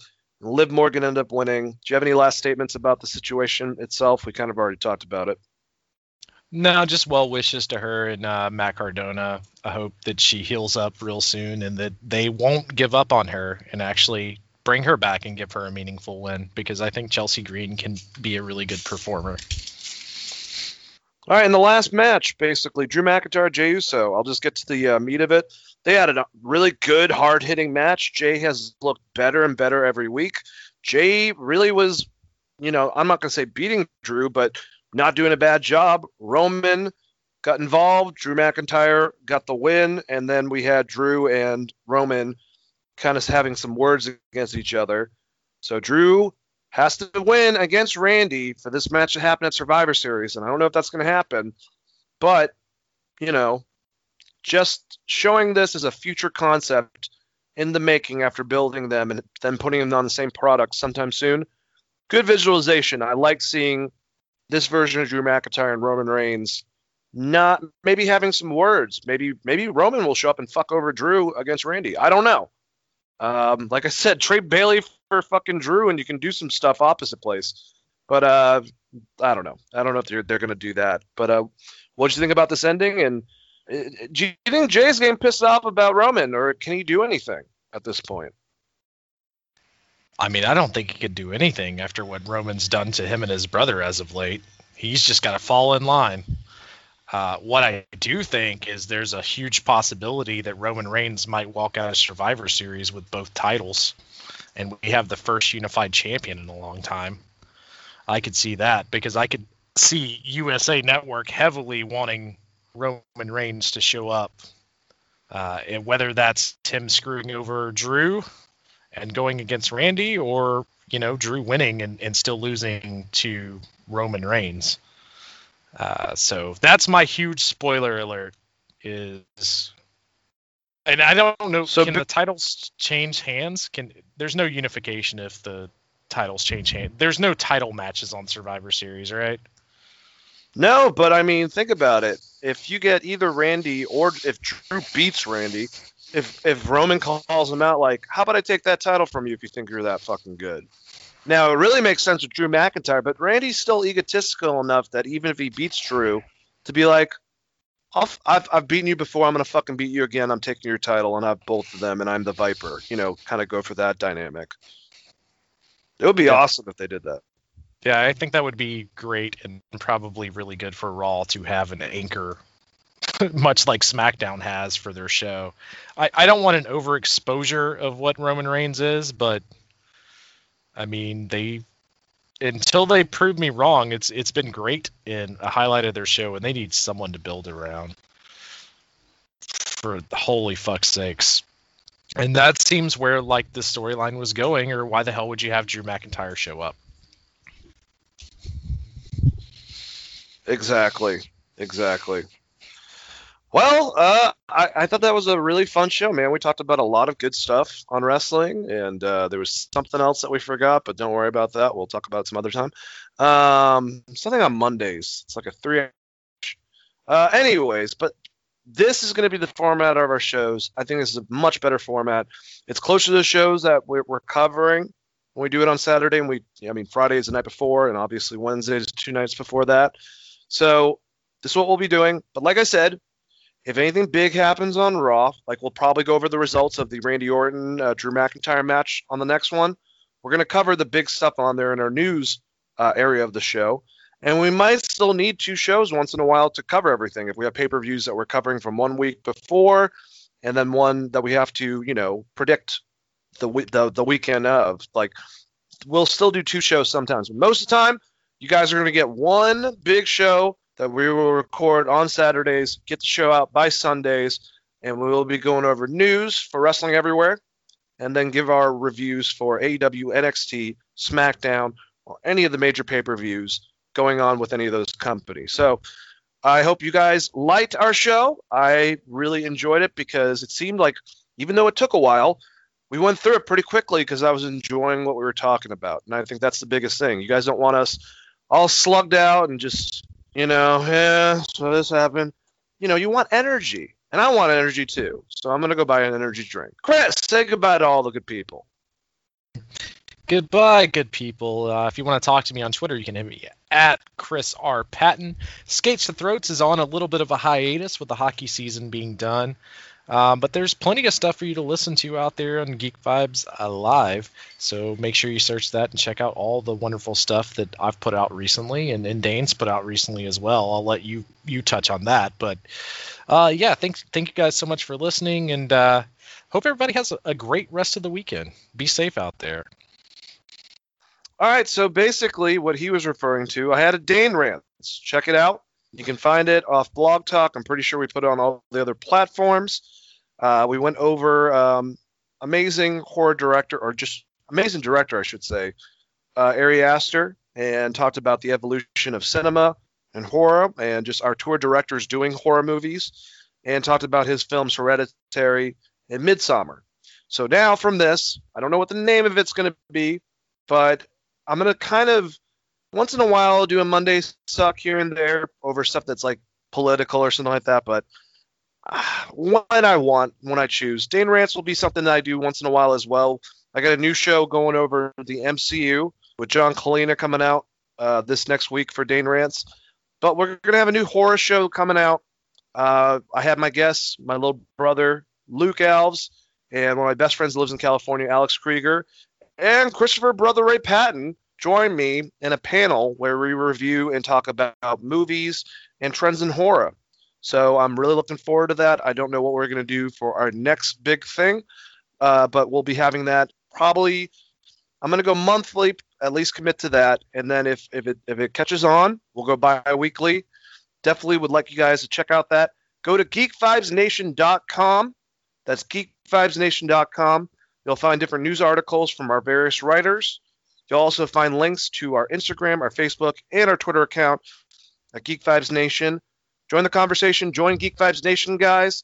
You'll also find different ways to listen to us. If you just Google Wrestling Geeks Alliance, you can find us on Stitcher, Spotify, iTunes. We sometimes put our audio stuff on YouTube. Just pretty much any type of downloadable thing. Just search Wrestling Geeks Alliance. You'll most likely find it. If not, Google it, and you can find the correct way for you to go about listening to it. But thank you guys so much for listening to us. It's another great episode. And, like I usually say, let the Geek Vibes be with you. And peace out.